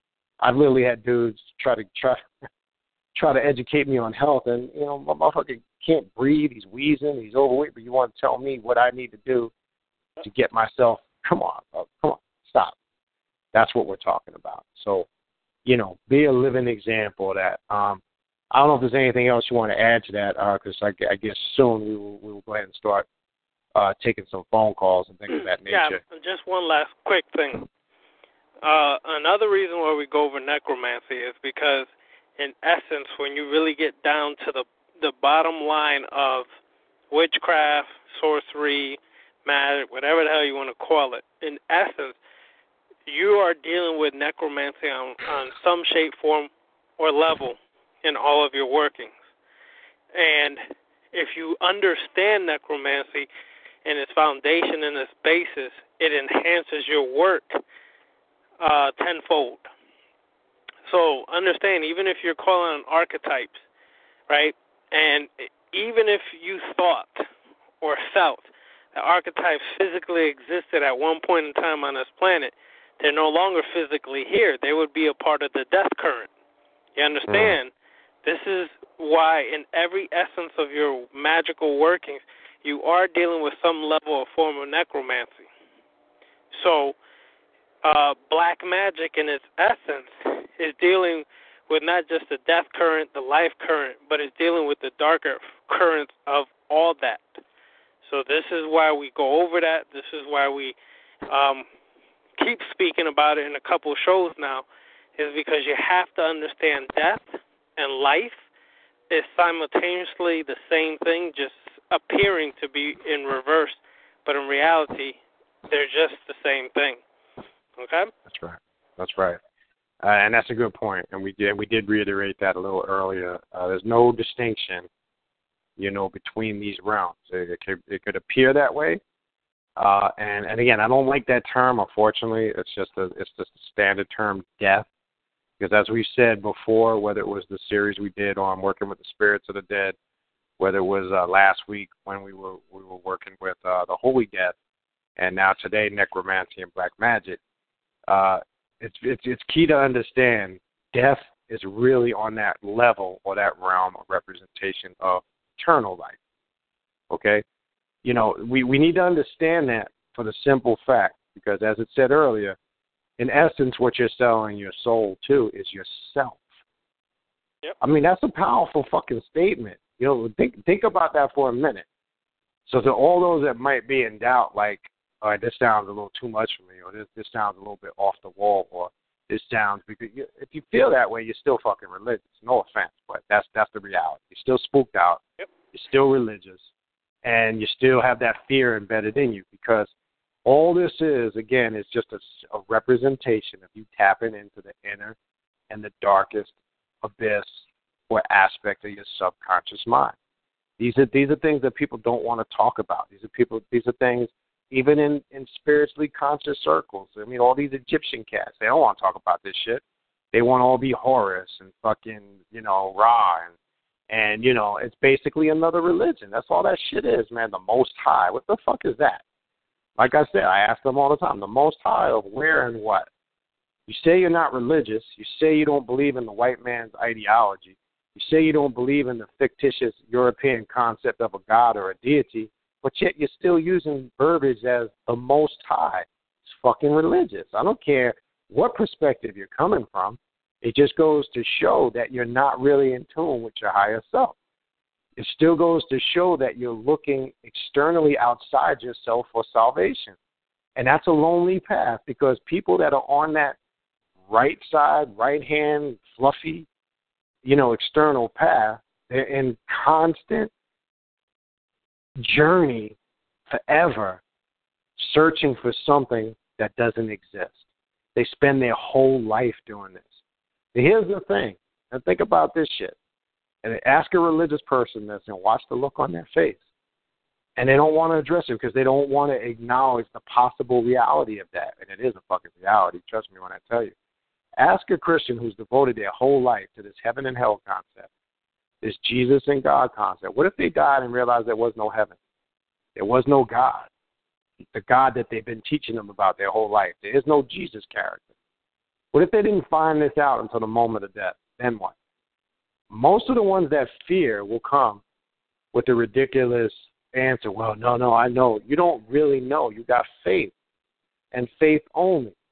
You got to have faith on certain levels, but let's be real. You also got to have some reality-based facts to back it up. And these are the things that instill fear or blocking an individual from working with this path. And the last thing, something that we've said strictly the last several weeks, and Romano Nunez touched on it earlier, and this is one thing I forgot. We definitely should go back real quick and address this. One does have to give up all their personal ideologies, beliefs, faith systems. Like it said, one of the rituals you were reading where it said you can renounce you can renounce your religions, doubts, right. all that shit. I would recommend that. It's a good thing because you can't approach the spiritual work successfully, okay, if you still have that logged in your mind. And again, we used another term in tapping into the isolated consciousness. One has to be able to separate themselves from everything that's had a strong influence over them. And it's a lot of those aforementioned things. So I didn't want to forget that before we, went to the phones, because I think that's a real, real important, aspect to address. Okay. Anyway, I just wanted to throw that in there. I think we went through a lot. I think we're probably gonna have to do another part on this because there's some other aspects, and obviously, what we've been trying to do lately is keep the show 2 to 2.5 hours. Sometimes, if it's flowing, it might go longer. We don't want to overkill. We don't want to throw too much at you at one time because then it doesn't sink in, it doesn't absorb. And one good thing I know that I'm sure Ravana will tell you the same thing.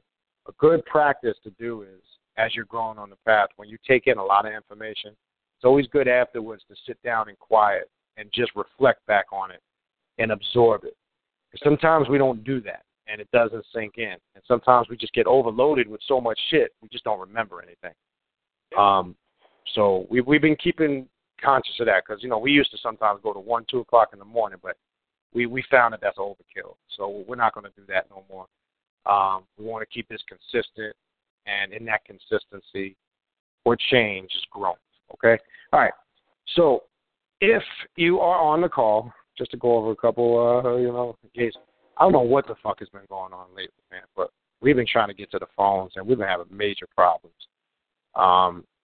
So, again, if your phone is muted, please make sure it's unmuted when we plug you in.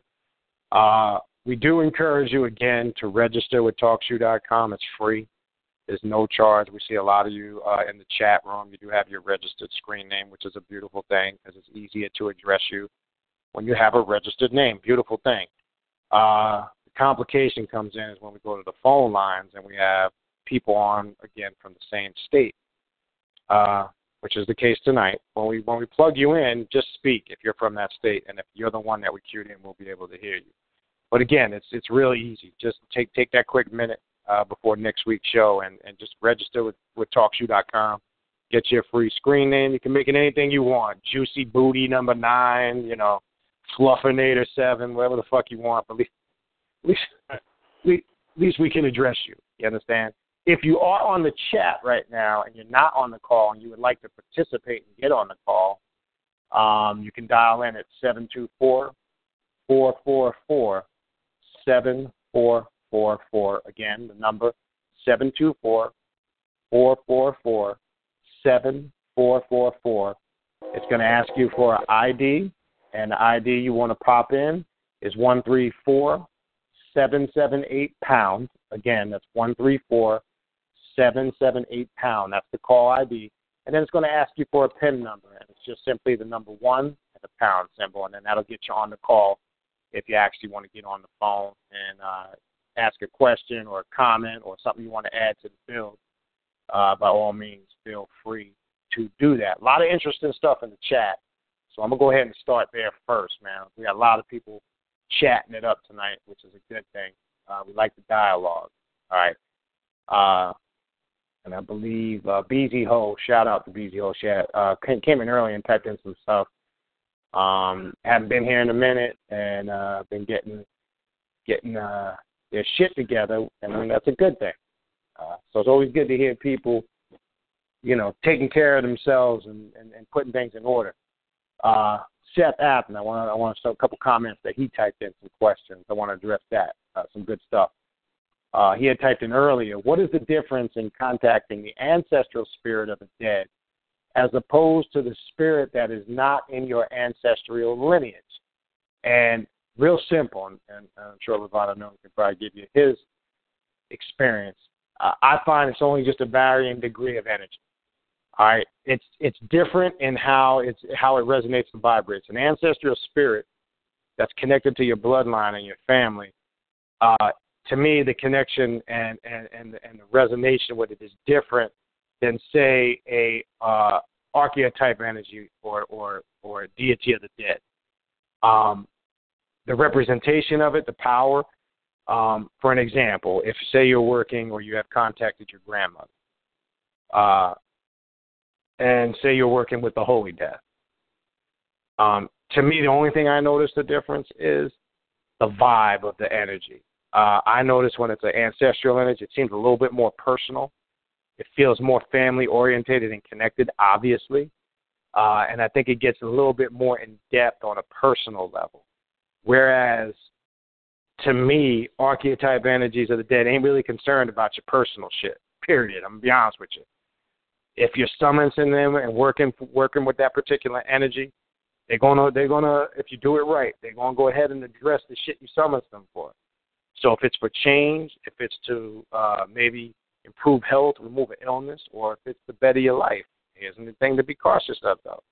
Some people will do that, and it breaks up their marriage, it breaks up their relationship, or it makes them leave a job and go to another job. Because remember, one thing that you need to be very knowledgeable of in this is this brings about change you need, not change you want. It's two different fucking things. So that's the difference, I would say. I'm sure Ravana Noon could probably tell you his experience. Yeah, well, I'll add to that. When you work with familiar or ancestral spirits or energy, basically there is a big difference in it insofar as that it feels, that's why they use the word familiar. It feels like a spirit or energy that you're familiar with. It's like, okay, this is something I'm familiar with. I could sense like there's something here I'm connected to, as opposed to some other kind of spirit where it seems a little,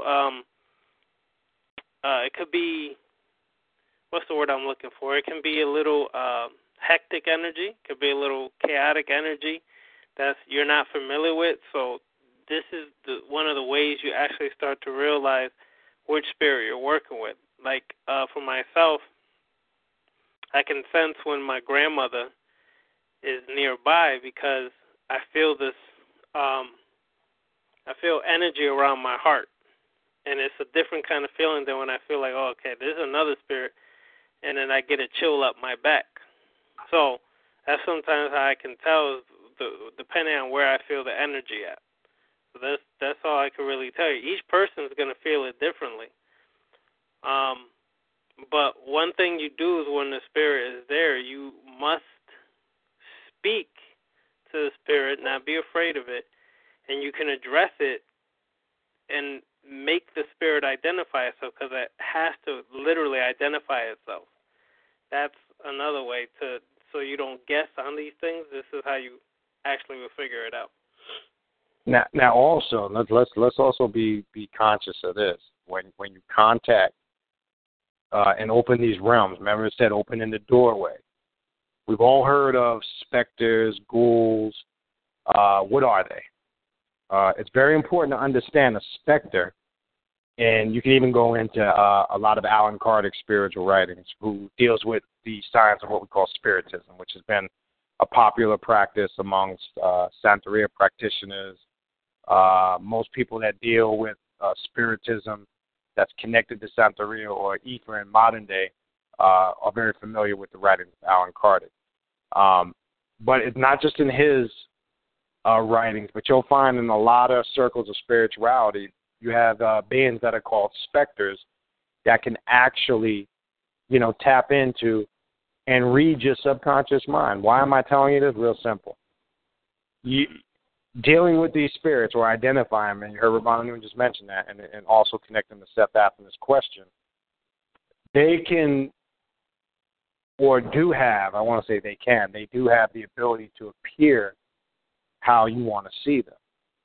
Because sometimes you're going to find you might be in a deep meditation and you might be summoning these energies, and what you think is a vision of, say, your great-grandmother, you'll find out when you focus hard, the image of that face might change or transform into some other type of whatever it looks like. That's usually the specter now being revealed. So be conscious, because you could be connecting with this energy. And even Christian Day talks about it in the Witch's Book of the Dead, and identifying the spirits and, being careful of what you conjure up and work with, because that will come too.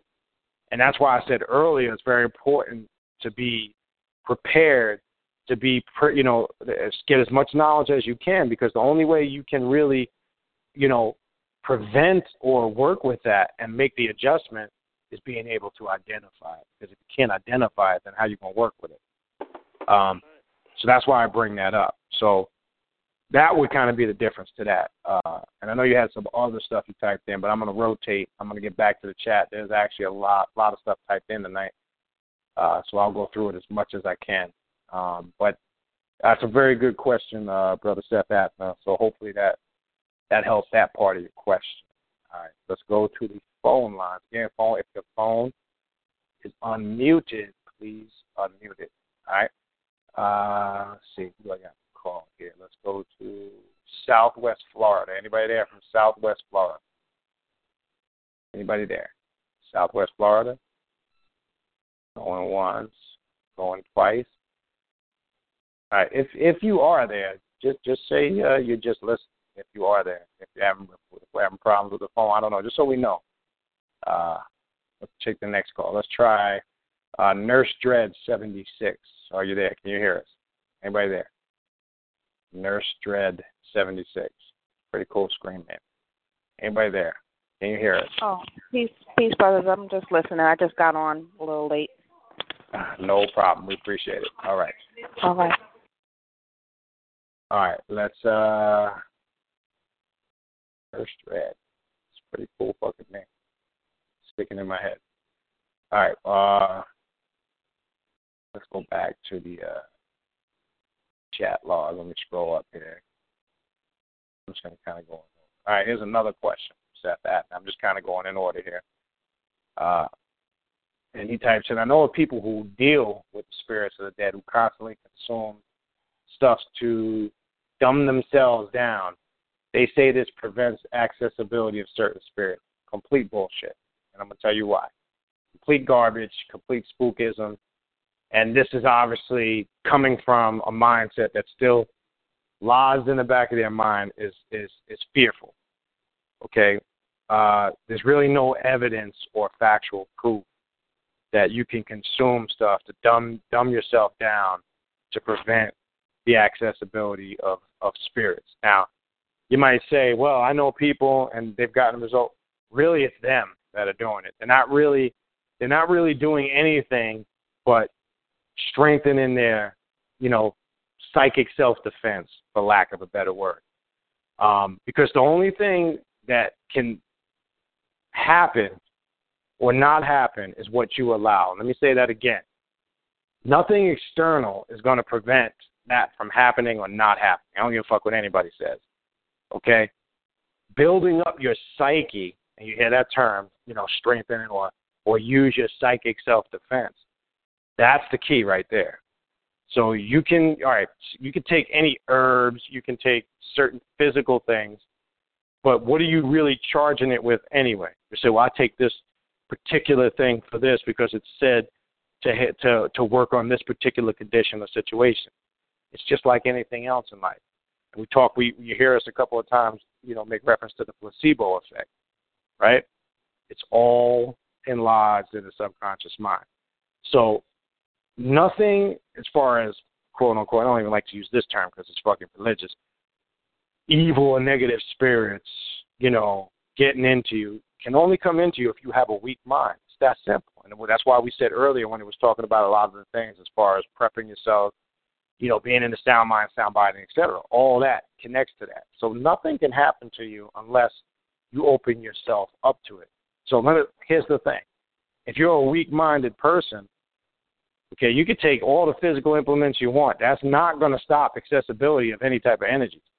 I don't care what the fuck you think. I don't care what concoction you put together. That's not going to stop or prevent that energy from flowing. The only thing it's going to affect is how well you flow with that energy and the effects that it has on you, to what level. If you're in a fucked up state of mind, obviously it's not going to have a good effect for you personally. But if you're in a positive state of mind and you're able to really absorb and work with that energy, then you're going to reap great benefits from it. So taking something to dumb yourself down, I mean, that's, to me, is ridiculous, because that's just, to me, somebody that's not prepared to work with the energy, or that's still kind of subconsciously, whether they're conscious of it or not, still has a fearful state of mind. I don't know if you want to add something to that, Brother Vonnegut. No, I'm good. You hit it on the head. Yeah, you eat. That's what you're doing. I can hear it. I say you're good. You hit it on the head. Okay. All right. So that was a good question, though. So you might want to share that with those people that told you that. They may not like that answer, but you know, as we said earlier in the show, it's not about liking and disliking. That shit is personal. So you wrestle with that in your personal time. We're not interested in that. Anyway, let's go to the next caller we have in the queue here. Says Central Indiana. You are on the call. Do you have a question or a comment? Central what's Indiana. going on, fellas? Can y'all hear me? Well, we got you, man, loud and clear. It's good to get a call crystal clear, man. Yeah, man. I'm finally get to talk to you, man. I usually call y'all when I'm at work, man. But no problem. Now I got Thursdays off now, so I'm happy. Cool. Cool. I did have when I first started putting my ancestor altar up, I started seeing these orbs. I was kind of like curious about what could they be or what is that? Orbs are something very, very, very common. You'll find that tend to manifest in a multitude of spiritual systems. You'll see pictures of this. We had a temple back in 2009, and we did a ritual.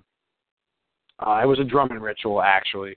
A lot of energy that we conjured up, powerful vibrations, and we snapped some pictures of the event afterwards. We took some group photos. And you'll find this common. A lot of people have done this at gatherings, and in those pictures you can see these, orbs, these little white dots all over the pictures. And these are things you can see in your practices and meditations. Basically, what they are, these would be what somebody would call the energetic or the etheric aspect, or the vital life force aspect of a lot of these ancestral spirits. You're just basically seeing with the physical eye. And some people see them, some people don't.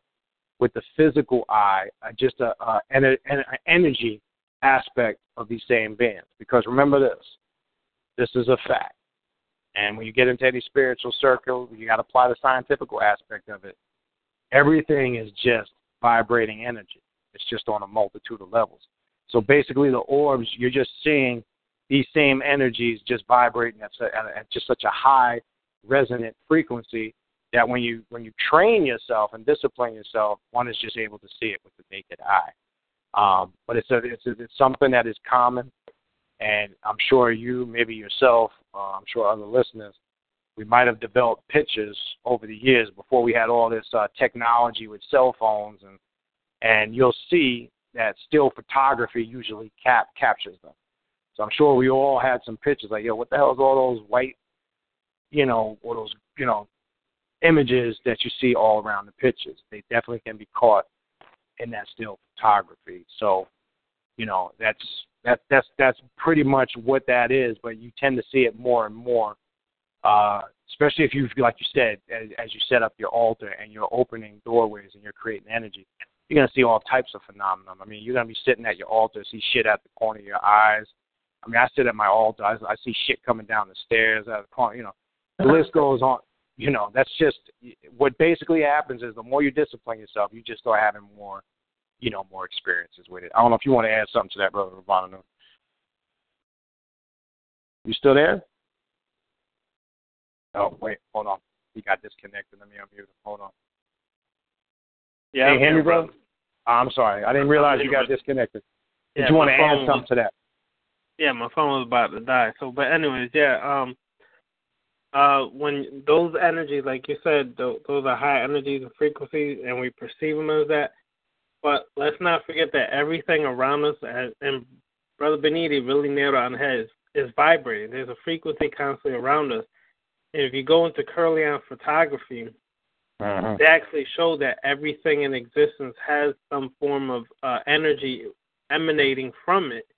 And you could actually see it around you. You could see it in other people. You can see it in things like that. So though our physical eye may not perceive it because we haven't been trained to do it or we haven't practiced enough to do it, it's still there. The more you do the work, the more you open up your spiritual senses to be able to see these energies in their different vibrations or frequencies. I see things quite often working in my altar room. I see, what it looks like shadow figures, what seems like things running across the floor, things like that. You'll constantly, your eyes become clear and you actually will focus more on what's actually happening. And it just means that you're becoming more spiritually sensitive. Something that we're not used to or something that's shunned in society is spiritually sensitive people. They're always kind of like looked upon as weirdos or eccentric or whatever. But once you work with that and you start to calibrate or recalibrate your body to being able to see that, it becomes second nature and it becomes something that you're comfortable with instead of something that's startling or shocking. So that's right. Good point. Any other questions, brother? Feel free to ask. Any other questions? Anything else you want to add? Something you want to share? Feel free. Well, one more thing. I mean, I don't know if they're still orbs, but some of them are just like lines, like so, like translucent, like see through them, but they're like orbs. They're like lines.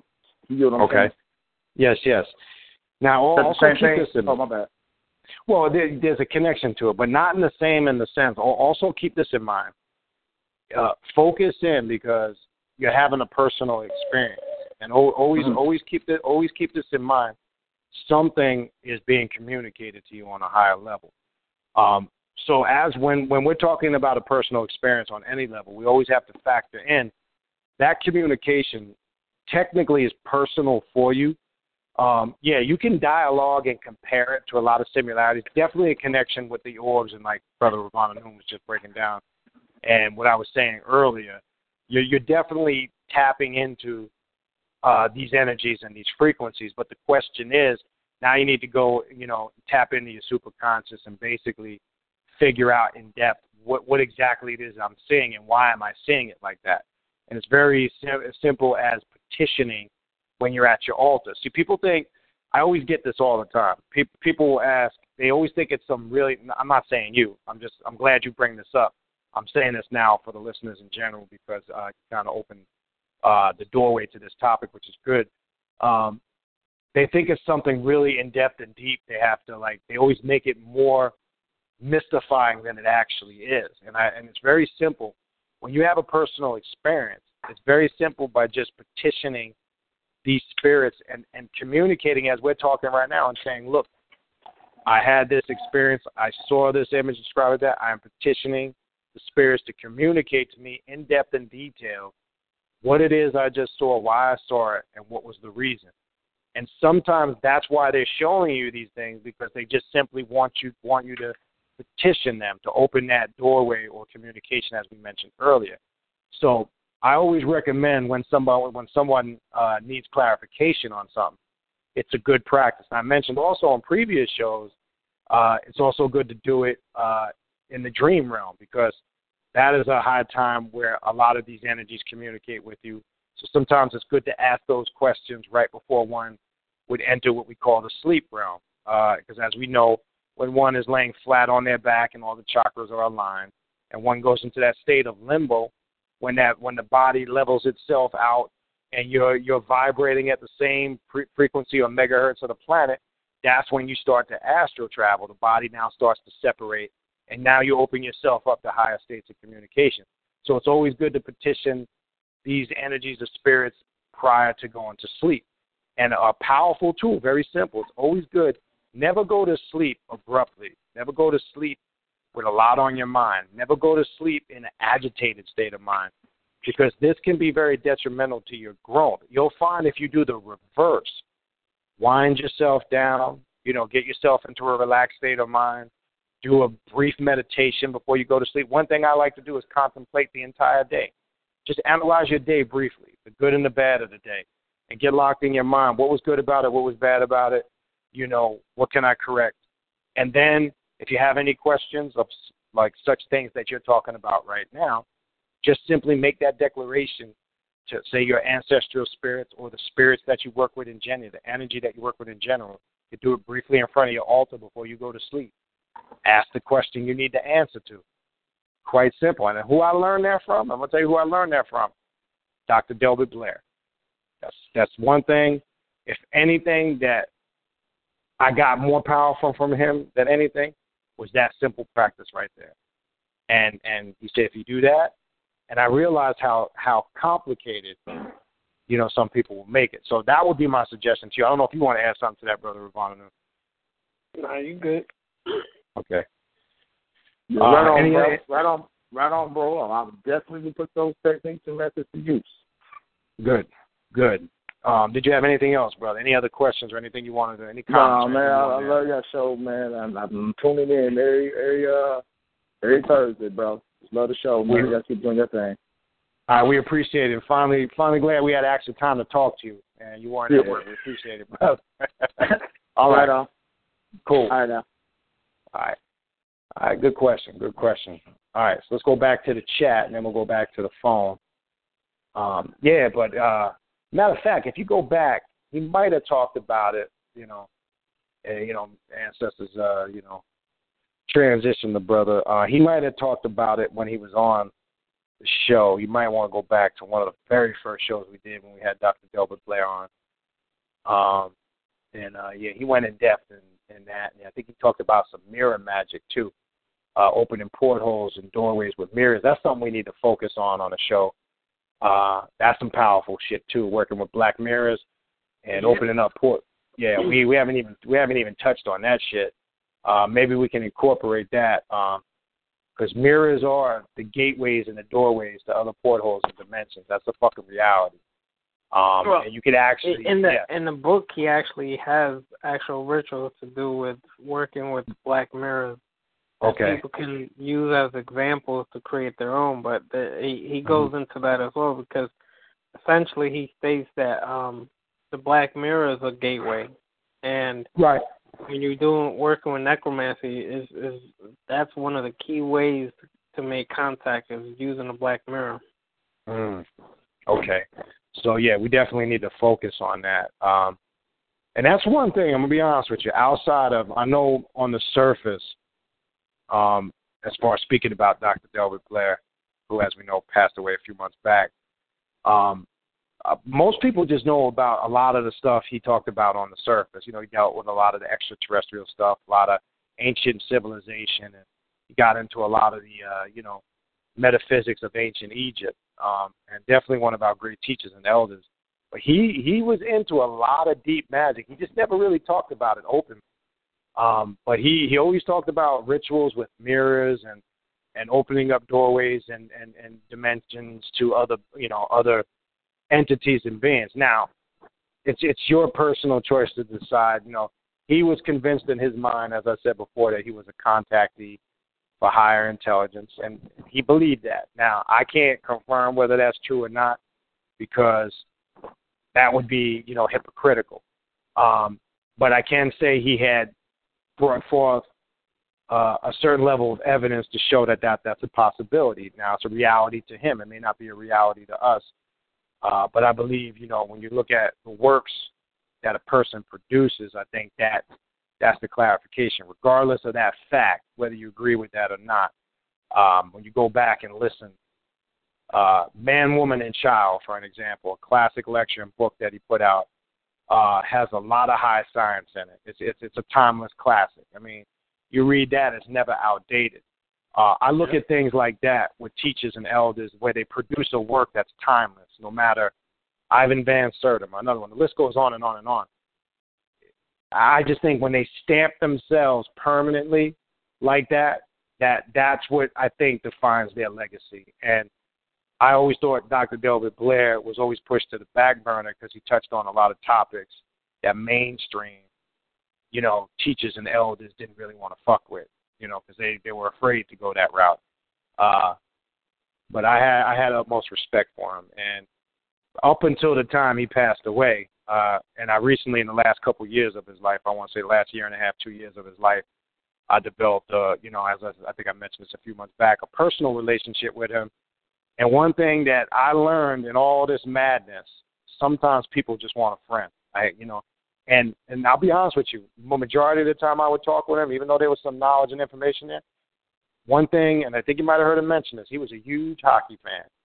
And he loved to talk sports, loved hockey, loved his Chicago Blackhawks, man. It was his favorite team. He knew everything about the Blackhawks. New York Rangers, brother. New York Rangers. Yeah. He would go to the games regularly, and sometimes, people that do that work, it's the same thing with us, man. We do this work, but sometimes we just want to chill, man. We don't want to fucking talk about this shit all the time. I mean, sometimes we want to just kick back and watch sports, and I learned that from Dr. Delbert Blair. He didn't want people calling him all the time like, yeah, I just saw a ship in my backyard. Fucking spooky-ass Negroes, man. Sometimes he just wanted, I would call him and just be like, hey, how you feeling today? You understand? A little simple shit like that. How you feeling today? How's your health? You know what I mean? How's the family? We don't do that shit. Niggas want to call you up. Yeah, man, yo, check it out. Oh, really? Hey, not, hey, what's going on? How you doing? But I'll be honest with you, and I know you could attest to this, brother. There's days I don't want nothing to do with any of this shit. I need a break from it. That's right. You know what I mean? So, we gotta keep all those things into consideration. They're very important. Yeah, that's what we meant, as we mentioned earlier in the show. You gotta have a love for the zest of life, the essential physical experiences of life. You gotta love that as much as you love doing all this witchy shit and all this other shit to make you feel great. You gotta enjoy every moment of your physical existence in this life. I watch sports. I like watching certain kinds of movies, like Doctor Strange and shit like that coming out. I like watching shit like that. Just to escape from fucking talking all the time or sharing shit all the time or whatever. Sometimes I want to be entertained. You know what I'm saying? I don't want to be the one talking. I want to be entertained and watch some shit up there on the screen or, you know what I mean, or go to the gym and just let off some steam or play basketball or some shit. That's what I do. That's called living life, brother. That's called just living life. So, yeah, you got to be cognizant of that, man. I mean, it can't all be, look, that's what balancement is. That's what the science of the pendulum is. You swing too much to one way. If you swing it, it's going to swing too much to the other way. We were talking about this, actually, in the OTO Lodge on this past Tuesday night. Matter of fact, that topic came up. The symbolicism of the pendulum. And one can just meditate on a pendulum and what it represents. It's conveying a multitude of messages simultaneously if you really know what the symbol represents. Sigils and symbols are very powerful, but that's a whole other class. But yeah, liking yourself to that pendulum, man. You got to be grounded in the middle, man. You can't sway to the right and be too goddamn spooky and spiritual. And you can't sway to the left and be too physical, You got to be right in the middle, utilize and flow with the energy. Your spirit's going to dictate to you what you need. It's going to tell you when you need rest, when you need food, it's going to tell you when you've just been bullshitting too much and you need to, charge yourself up and maybe go a little bit deeper into your spiritual practices. And that's called being in tune. That's called being a real spiritual practitioner. That's called somebody being grounded. That's called somebody being connected. All those terms.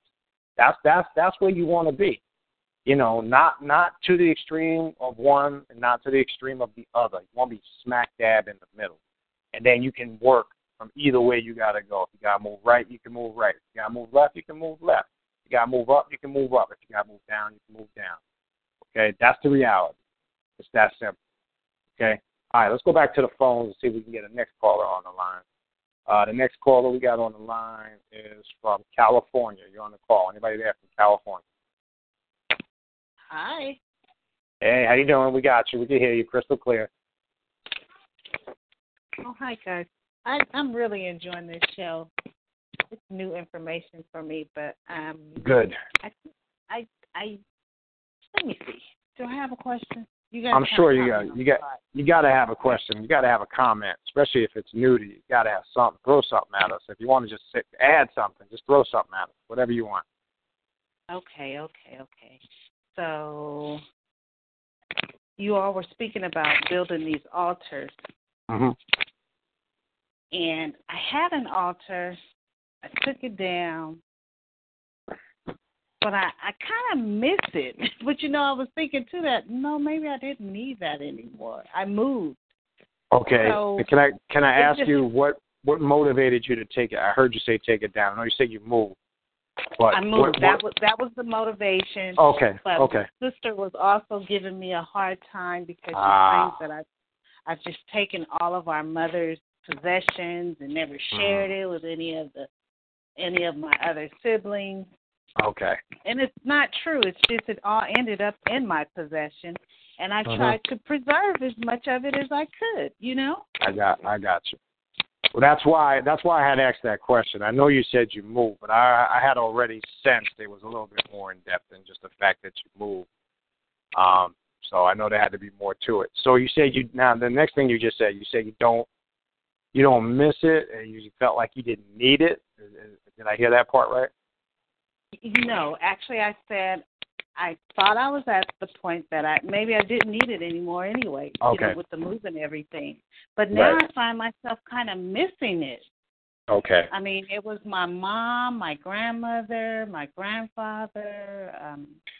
Well, yeah, you made that link. You made that energy connection. That's what you're missing. So the very fact that you're missing it confirms that you connected with something for sure. So, yeah, I can see why you miss it. So you recommend that I go ahead and put it back up? And I mean, personally, I can only give you my I recommend you do whatever your spirit is telling you to do, whatever your subconscious, your mind, your intuition is telling you to do. But from the sounds of what you're telling me, yeah, most definitely, I would definitely put that thing back up. That's what I was gonna say. Her spirit already answered the question just by the question she asked. Uh-huh. You already have the answer because you said, should I? Do you think I should? Well, that's your spirit telling you, yeah, you should. That's right. You don't need our confirmation. Your spirit already confirmed you should do it. That's right. Our suggestion is just listen to your spirit wholeheartedly because it ain't going to steer you wrong. Maybe there's a message waiting for you. And if you put your altar up, you may receive. No, I think maybe I did need you all's confirmation because I'm really taking heed to what you said about, this is something that you don't want to take lightly, and coming from the religious background and all that dogma. I've been out of it for a while, so I think I'm on the right path. It's really challenging to rid yourself of all of these things. I think I heard you the other night on Brother Sharif's show, Ravana, and it was very nice to hear your perception.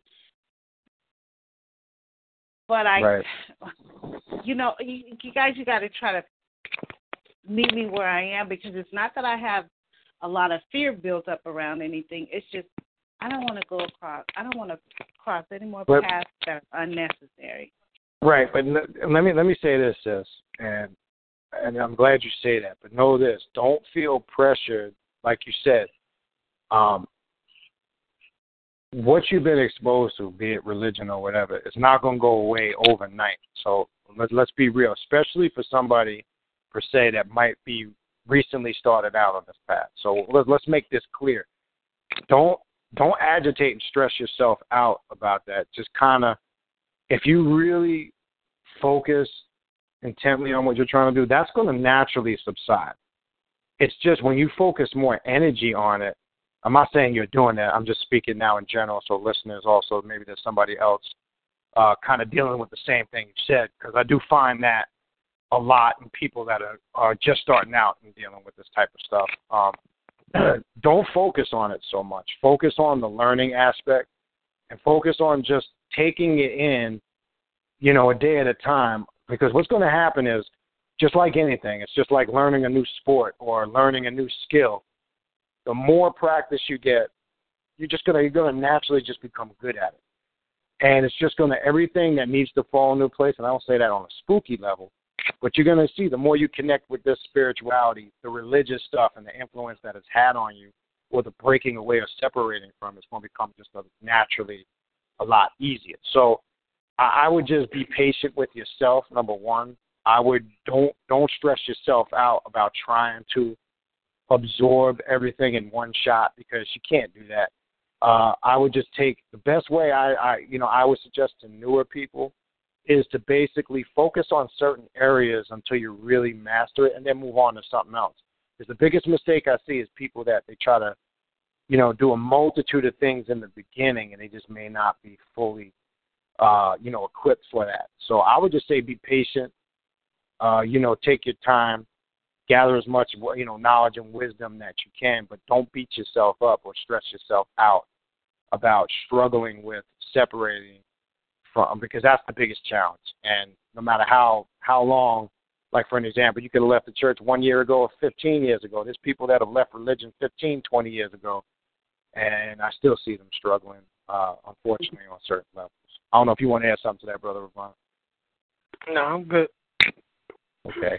So I hope that helps you, sister. Did you have any other questions or any other comments you wanted to add? Feel free. No, that helps an awful lot. And I just want to thank you all for your contribution. I mean, just what you guys are doing is it's very giving, and I appreciate that. No, we appreciate you listening. That's why we do it, for just that reason. Appreciate it. Thank you. Thank you, guys. All right. So, good call. Let's go back to the chat. Try to get through a few more calls, a few more things on the chat. Try to down in a little bit. Okay, so let's. We have some more interesting stuff in the chat. Let me see.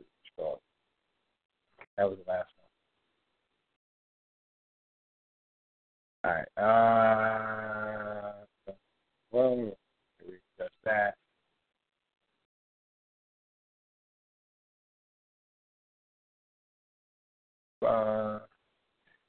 Something earlier too.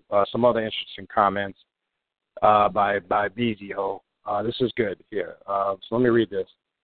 Bezio typed in, "I've enjoyed being more spiritual and being able to observe synchronicities and the whatnot, rather than participate in the shit show. Crazy thing is, I hadn't been doing any rituals or meditation purposely, but became more spiritual and in tune as I did more shit I loved." And that's great. And I'm going to tell you why. It's something I said earlier. Let me finish the last part of this comment. "I go in and out of that state, but I'm aware I'm out now much sooner." That's 5.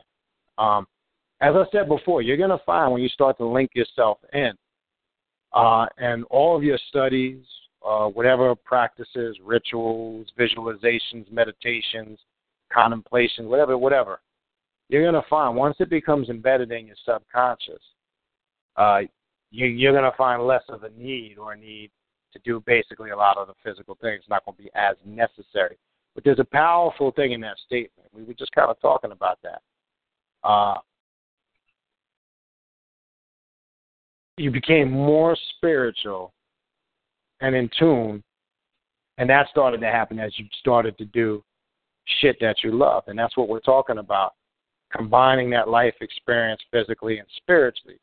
We can't negate as if the physical aspect is not connected to your spiritual growth. So whatever it is you do and you love, whether it's something spiritual, whether it's just something physical, whether it's just kick it, whatever, people don't realize just a form. Sometimes the greatest thing one can do is nothing. I know that shit sounds crazy, but sometimes one just has to sit back and do nothing. And in that nothingness is great spiritual growth.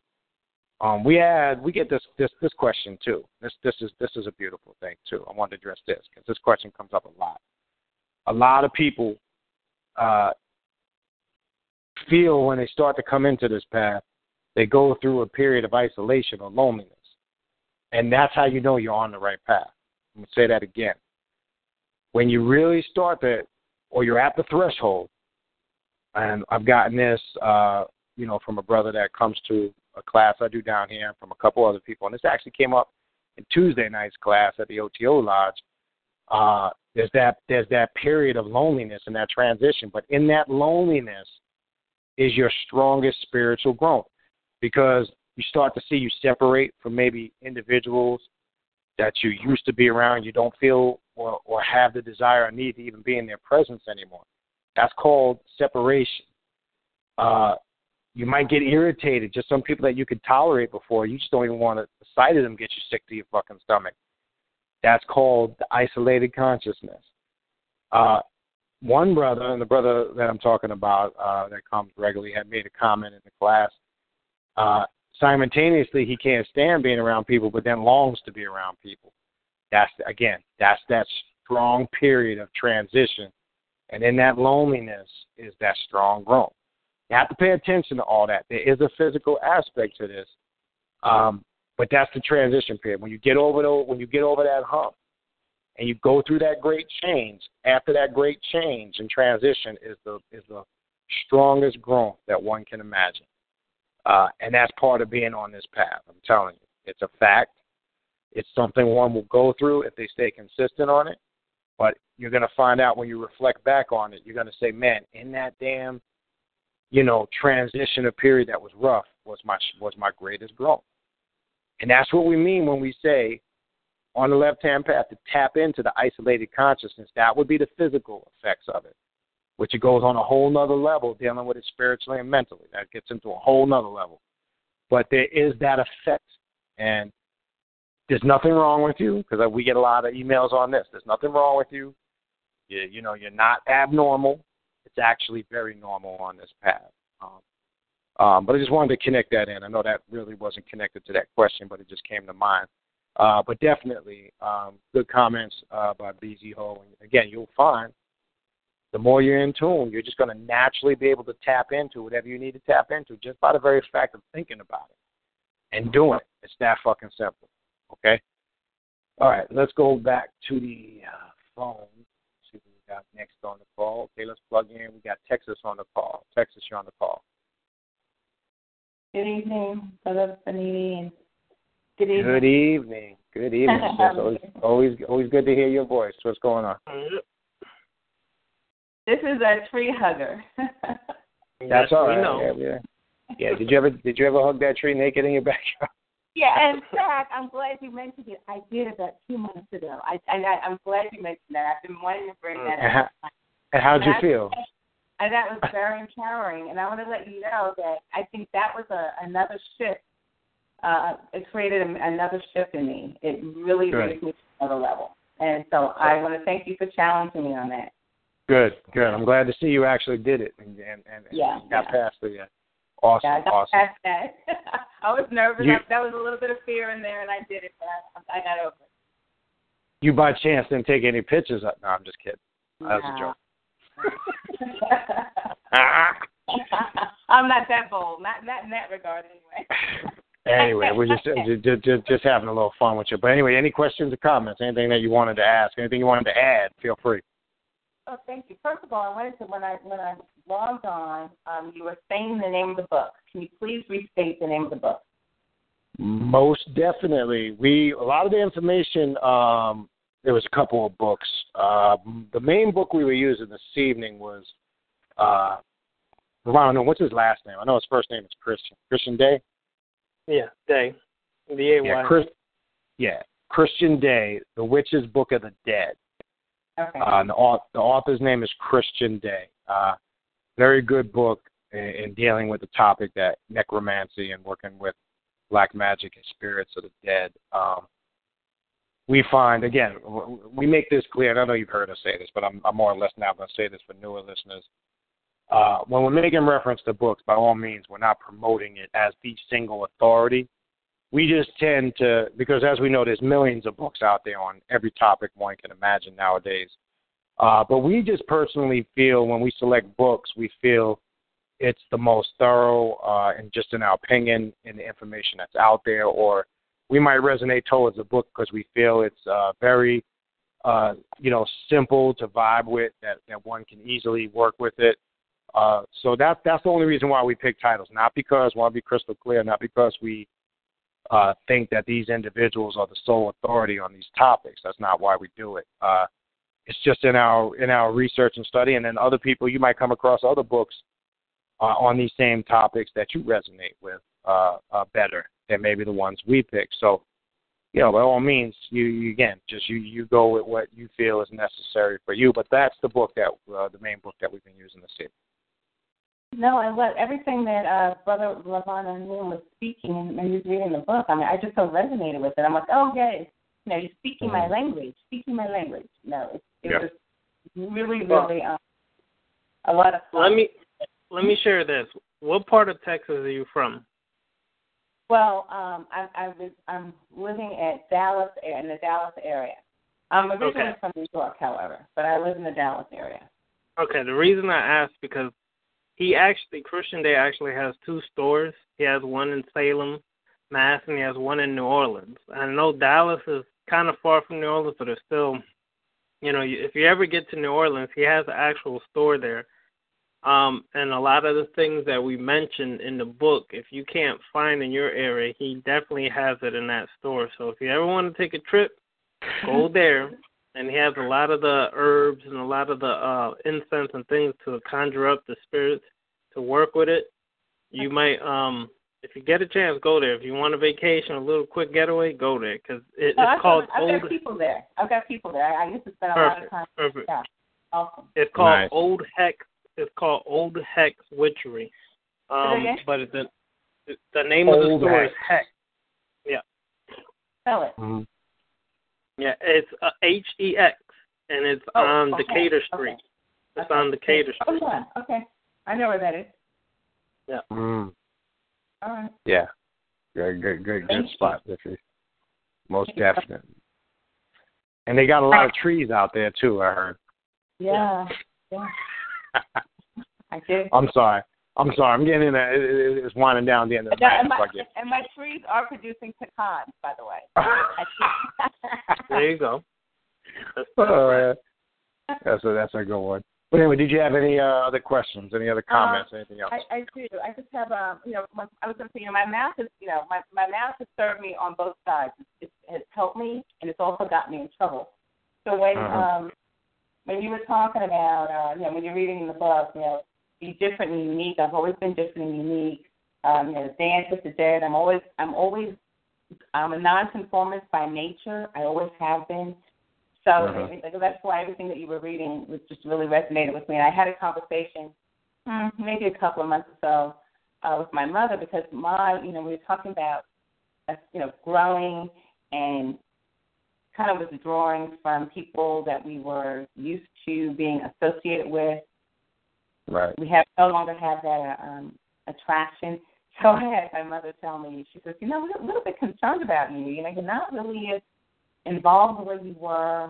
I think you need an intervention, is what I was told. And I just laughed so hard. And I don't know if anyone else is experiencing that. And I've always been my own person, so to speak, if you will. I've always been my own. I've always stood tall, and my people know that there's nothing that they can do to bend my will. So all of this resonated as well. The last question that I have is when we talk about a witch, and I guess from a psychological, I guess just all of the imagery that is out there. I grew up watching Bewitched. I dreamed Genie. Yeah, me too. I used to like that show as a kid. Me too. The witch is always kind of depicted as a woman. And so is there a difference? I mean, is a witch considered male or female, if you will, or is you know what? I'm glad you bring that question up because that's the reason why I'm glad you bring that question up. Let's dispel the false misconceptions that unfortunately, on the mundane level, not so much you or and I would hope most of the listeners on this show. Well, let's get out of this. When we saying witch, let's get out of this thing. We're not talking about just the stereotype of witches, brooms and witch hats, and not that. Because unfortunately, just like when you mentioned Left Hand Path and other things affiliated with it, people tend to go to the stereotype aspects of it. remember, witch is more so a term. Regardless if you're male or female, when you're saying witchcraft or these terminologies and practices that are affiliated with it, it's not, again, it's irrelevant of gender. Male or female is irrelevant. So when we're saying witches, it's irrelevant. It's applying to both, male and female. It's just a term simply used for a spiritual practitioner that works with these sciences. And it's not wearing the long dress with the witch hat flying on a broom. That's not what this is, talking about. Even though that is one aspect of what we know in folklore or mythology as witches, but again, that's something more modern day. This is taking it back, the spirit. Like I said earlier, I don't know if you wanted to call earlier. You're going to find out when you read this book or this same spiritual system that we're talking about this evening, you're going to see a lot of familiar, similar practices and a lot of West African traditions that work with the Igun, that work with the Apollo spirits, the spirits of the dead. You're going to see a lot of similar practices. So we're more talking along witches or practitioners of witchcraft from that lineage or that particular spiritual practice. Were you going to say something about it? Were you going to add something to that? No, I was just going to add because witch became synonymous with females for two reasons. One, the Salem the Salem witch hunt. And the Salem witch hunt focused on females that were practicing magic, so to speak. So because of the Salem witch trials, everything got associated with witch and female. However, witch is just somebody who practices magic or the sciences of how to utilize the forces. It had never had a gender type until Hollywood grabbed it. And history books changed it. Witch is synonymous with just somebody who's a practitioner of working magic. So it could be male, female, transgender. It could be anything you want it to be. It's just that. But it is synonymous with things that happen in history, and then it became focused more on the female being a witch. But no, male and female can be witch. Male and female can be a sorcerer. Male and female could be a wizard. It doesn't matter. It's just that these terms always get associated with female, and then wizard gets associated with male. But it's not exclusive to any one gender.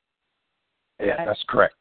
But that's a really good question. And, that reminded me because that was something I was going to bring up earlier, but after getting into what we were getting into, it just slipped my mind. I wanted to address that concept, and I'm glad you brought that up. So hopefully that took the spookism out of it. So definitely appreciate it. Thank you for that. Another thought came to mind, if you don't mind. Are we going to say something? No. Go ahead. That was it. I wasn't going to say anything. Now, Brother Beniti, the very first time I ever heard you speak, and I'm going back to this, you always talked about the space between the tip and the top. And that's right. That has permeated my being ever since then. Mm-hmm. And I had an experience the other day, and I've been resonating on it, and I wanted to see if you could talk to it and expound upon what I'm going to tell you, just so you can help me to categorize it, if you will. That's the best way to put it. Okay. I saw something on the internet which was different than what someone else saw. So what I'm saying is that in my reality at that time, it wasn't the same as the other party's reality in their time. Meaning, it showed two different.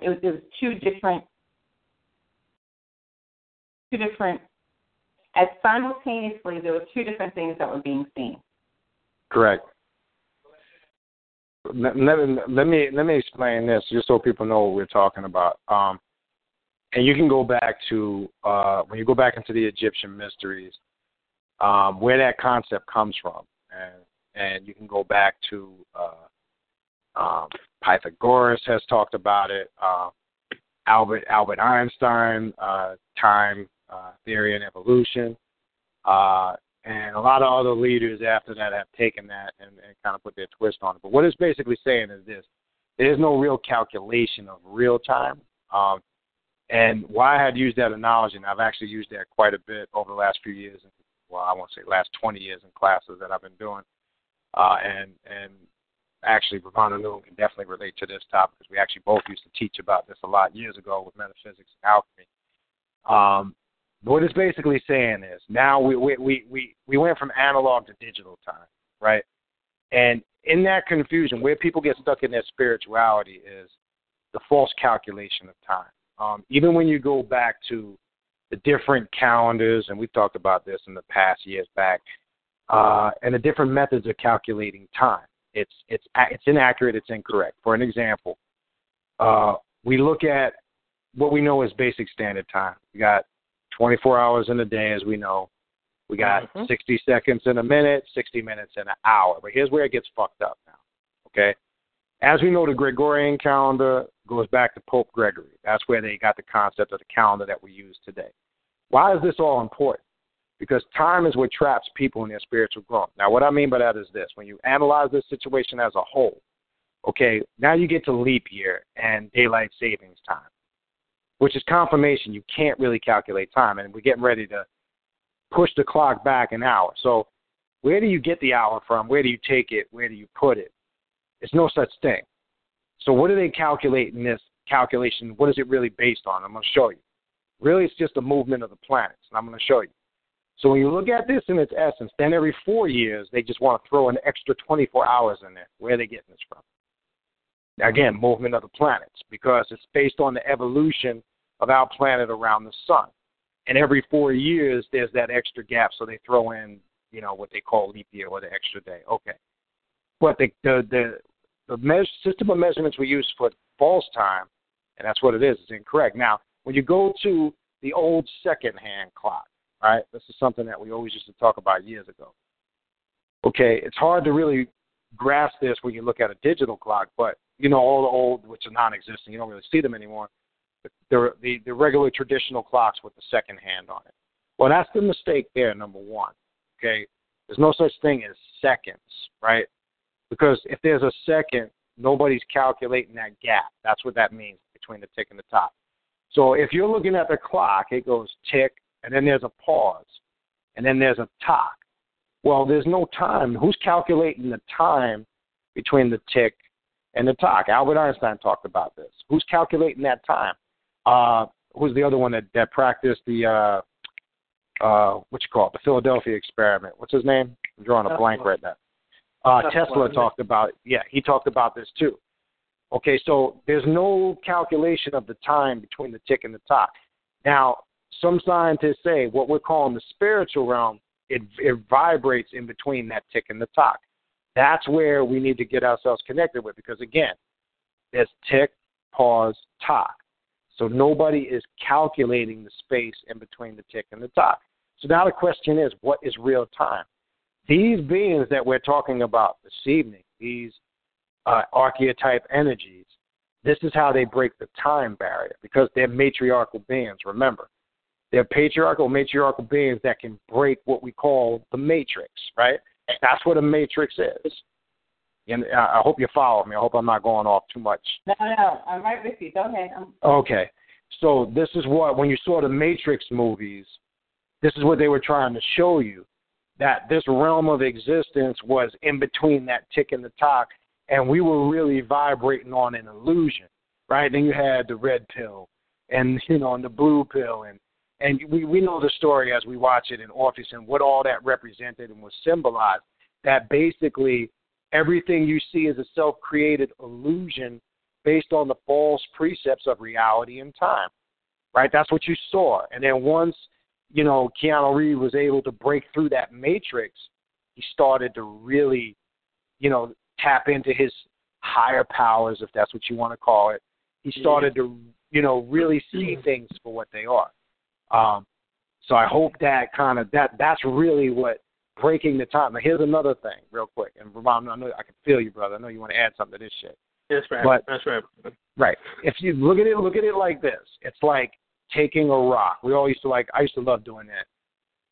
It's rough in New York because you ain't had too many lakes. But if we went out on the island somewhere and we were able to throw rocks or some shit, and we left the city, that was one thing that was fun to us and shit in the summertime, taking rocks and throwing them across water. We could do that shit for hours.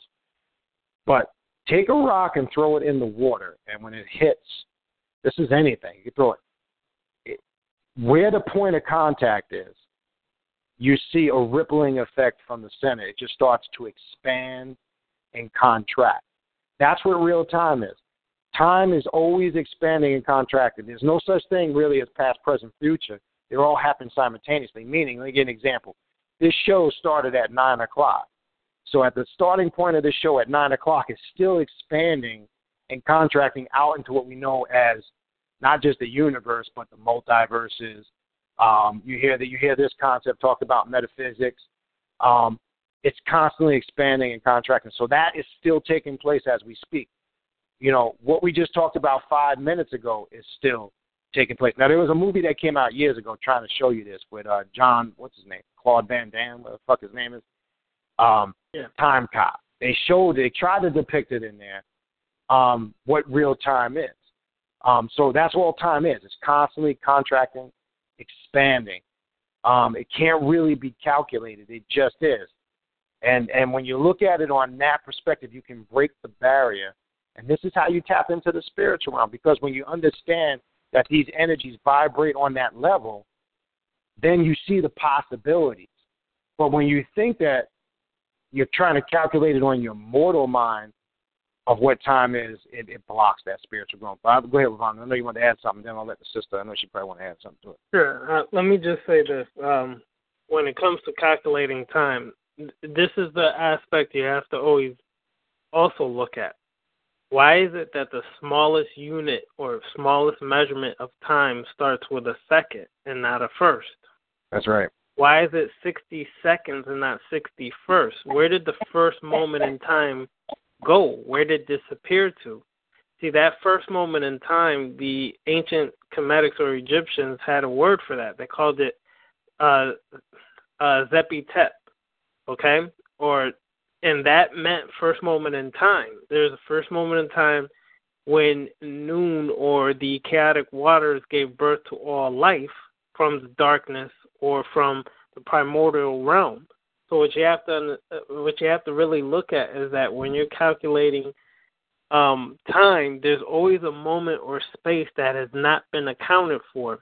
That's right. That moment in space, as Beniti has alluded to, is a moment in space that you actually are in another realm of existence, and you actually are in this realm where other energy exists, whether you call it spirits or whatever else. In that realm right there is a realm that is a creative realm. You can either create life or death at that realm or that existence. That's right. A movie that kind of alluded to that also was the movie Inception, showing you that the deeper you go into your subconscious mind, you get into the abyss. You can create parallel lives within your subconscious mind, all existing at the same time. And this is why when you go into dealing with witchcraft or dealing with spiritual sciences, there's a moment where things seem to all slow down and the work takes a life on itself. They call it the witching hour. Now, what people do not understand, what is the witching hour? What time actually is the witching hour? Some people will say 12 midnight. That's actually wrong. When you actually go in depth, you'll find out that the witching hour is the time between 12 midnight and the next minute. That's considered the witching hour, and that moment in there is the moment that Beniti is alluding to. And the more you do your rituals, the more you do your work, the more you go into that abyssal moment in between those two, and you tap into a creative moment that manifests on the physical and the spiritual at the same time. Now let me add this. I think we might have did this on the show, but I do this regularly in my classes live when I'm doing them live to show you that concept. All right, watch this. That time, exactly what Ravana Noon said, exactly what I said, to show you how this works and how it expands, how it's constantly out there, how it's like, how old, I mean, I know you're not supposed to ask a female this, but roughly, you don't have to give the exact date. How old are you roughly? Oh, you're asking me? Yeah. I'm in my 50s. Okay, all right, so here we go. Name me one song, either in your teenage years, when you were a child, to this day, you know, that you still hear it. A song that was a favorite song that you never forget, regardless of how old you get. Any song that comes to mind. I'll Be There, Michael Jackson. Okay. All right, I'll Be There, Michael Jackson. All right, watch. We're gonna go ahead and time travel right now, live on this show with everybody listening. All right. You answered it quick, so obviously this song has a strong connection to you. Do you remember the very first time you heard this song? Yeah, I do. Okay. Or it doesn't have to be the very first time, but when you first started hearing it. Okay. Mm-hmm. All right. Specifically identify a specific scenario when you heard the song. Where were you? How old were you roughly? Where were you in your life? What were you doing? Give me some in-depth details.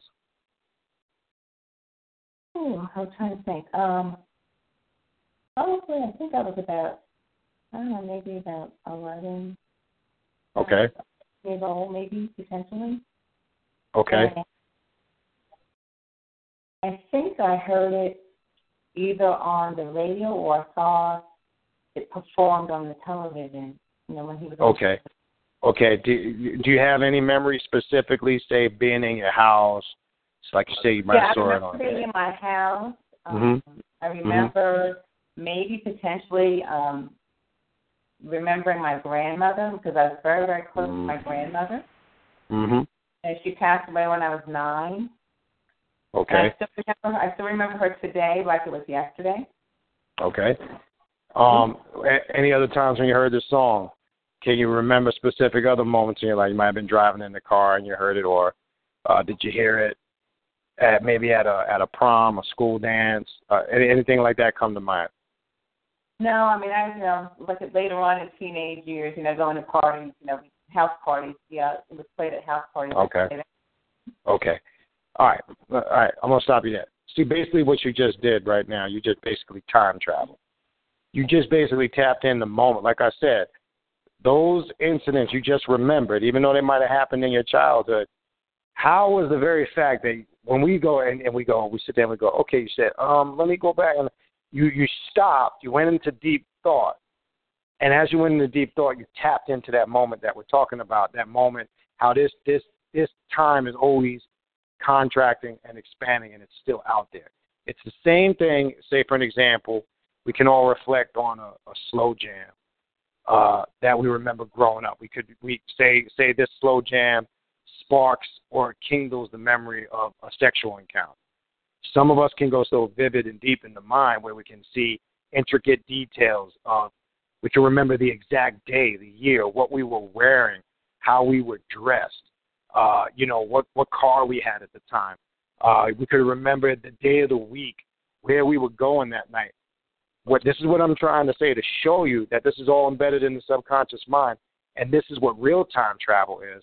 And this is the methodology we were trying to teach people on the show a while back when we were saying this is how one can go back into their subconscious mind and address trauma via time travel, because you can do the same thing. Say you were bullied on a basketball court, and this is still fucking with you today. You could be in your 30s, 40s, or 50s, but it might have had a psychological effect on your confidence. So you can go back to that incident where you were bullied on the basketball court, but except this time you can change the outcome. You can now become the victim. The kids that used to bully you, you can now visualize yourself standing up to the bullies and being victorious over them. And then you're going to find out that's going to help you get over a hump that's been plaguing you for many years that you thought you were over, but you were not.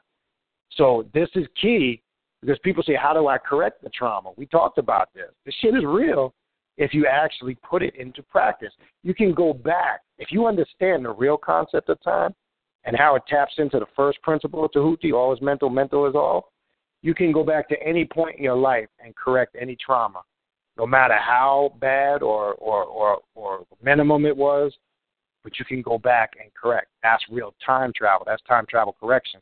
But that is just to show you the same way you can reflect back on music, because music carries sounds, vibrations, And those vibrations and rhythms and tones and frequencies open you up to thoughts, because those sounds and vibrations project certain levels of thoughts and consciousness.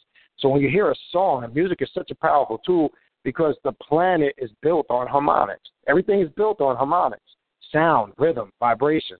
That's a scientific fact. So the very fact, and music is so powerful, and this is why they use it against us for good and bad. This is why these kids are all fucked up today, because they know how to tap into their minds with all this repetitive, negative-ass hip-hop that got them acting like savages, because they know the biorhythms of the heart. The 4-bar measure that you hear a beat on, if you know music, beats per minute, they know how to deal with the beats per minute to the biorhythm of the heart, and the faster they speed up the beats per minute, they know they can tap into the heart or the emotional center and get humans to react. How do you know that? Because all you got to do is look at music, because music incites a variety of emotions. It can incite aggressiveness, where, think about when we were kids, when we first heard gangsta hip-hop, how 1 minute we could be listening to smooth R&B, and, you know, we lounging back trying to be all smooth Mac Daddies, and then all of a sudden some aggressive hip-hop comes on. Now all of a sudden we're hyped up, like we feel aggressive, like we want to get physical.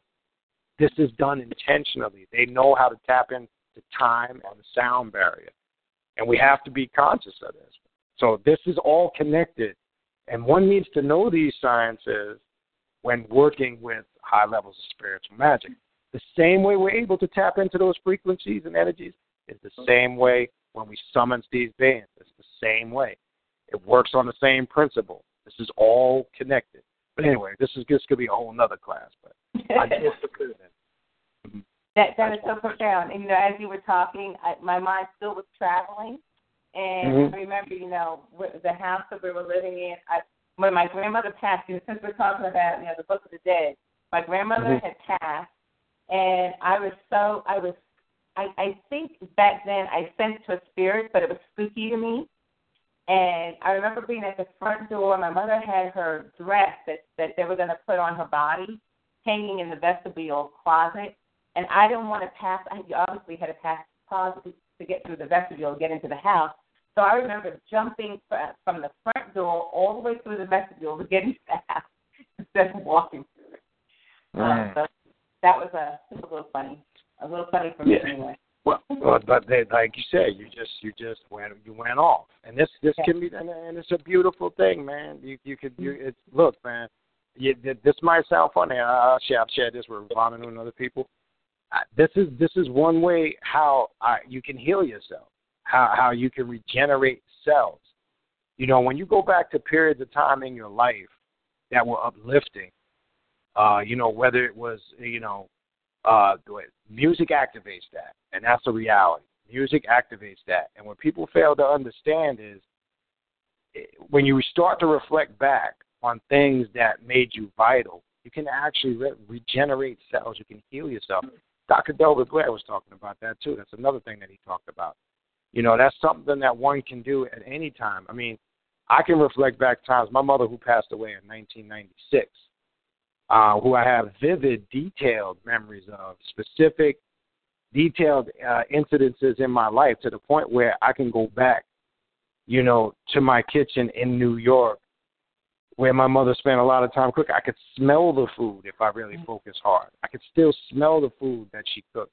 I could still see all the things that she did as if it's actually happening. When you tap in, you can still tap into all the things that are connected to it. It's that vivid. And people don't understand time. We're dealing with that, you know, spiritual realm, if you want to call it, is real. It's a reality. One has the ability to access it. It's not fiction, and there's a lot of power and healing in that. And it's important to understand that, because when you work these spiritual practices, there's a connection to this. And like I said, it's a good question. I'm glad you brought it up, because it's something that we haven't addressed on the show, but it's something actually me and Brother Ravana have been teaching on for over 20 years. We've done actually classes exclusively on this concept, time, because breaking the barrier of time is you have to understand it. You have to be able to bypass it and not be caught in the illusion of it, because it definitely will stunt your spiritual growth. And that's the problem with religion, by the way, because they put a beginning and an end on everything, which is the first mistake. that it's man-made, and they definitely don't know what the fuck they're talking about. There's no such thing as a beginning or an end. That's the biggest illusion. So, anyway. And the last thing I just want to say, for those listeners, when I first heard Brother Beniti talk about the difference between the space between the tip and the top, it was so profound to me. And what I wanted to say was, when I talked about looking at the computer screen the other day, it was something that was coming up, right? So the information should have been the same. So on my computer screen, it was saying that what was coming up was going to start at 3 o'clock p.m. But on their screen, it showed that it was going to start at, and by the way, I'm in the Central Time Zone. And on their screen, it said it was going to start at 8 p.m. So there was a 4-hour differential, if you will. Mm-hmm. When we both on the screen at the same time, they saw 8 p.m. and I saw, 8 p.m. Eastern Standard Time. Mine would have been 4 p.m. Eastern Standard Time. Well, exactly. Mm-hmm. Well, you know what that taps into? Well, again, when I was talking about analog and digital earlier, if you go back to 1999, remember when Y2K was approaching, everybody was in a fucking uproar, and everybody thought it was the end of the world because of that concept you're talking about there, because when they went to the digital, they didn't, take into consideration, they thought all the computers would shut down. There was so many people that were spooked the fuck out with that because they didn't understand how the analog and the digital work. And then when they found out that it's just a binary system and you could actually add on to that and the computers can just actually be rebooted via that system, it took all the spookism, because I remember at that time, we can attest to, there was so many spooky theories on that because they say when they developed that technology, they never thought they would encounter, because when you look at that on any digital clock and it goes across 01, 09,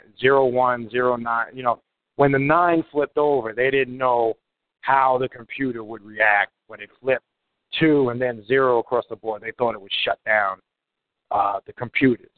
This was the big thing with Y2K. And, everybody was trying to stack, they thought, oh, shit, there's going to be power outages and the grid's going to shut down and all this crazy shit was going to happen. But that was a conspiracy theory. And didn't come to pass, because all you had to do basically, and I'm not going to lie, at the time, well, we were a little spooked on it back then because, we weren't looking at it from a scientific perspective. We were looking at it from a spook perspective, and we got caught up into the conspiracy theory bullshit. But yeah, anyway. Thank you. Yep. All right. Any other thing, or you good? No, I'm good. More than good. Thank you so very much for both of your insights. No problem. We appreciate it. You're welcome. All right. Then we're just going to do one last one, and that's it. I know we got a few more calls. I ain't going to be able to get to everybody tonight. I didn't realize it's 12:10, but good questions, good dialogue. So we're going to try one more caller. Let's see if we can get. Let's try this one here. Just as guest number 11. Guest 11. Peace, brother. What's going on, brother? How y'all doing? I'm just listening for the first time tonight, be honest with you. Okay, cool. We appreciate that. Yeah, I started hearing you with Sharif, and I listened a little bit last night. Okay, good. I do have a question if you unmuted me. Go ahead. A person that sees all these things and has affirmations and confirmations that they can recognize that are being made apparent to them.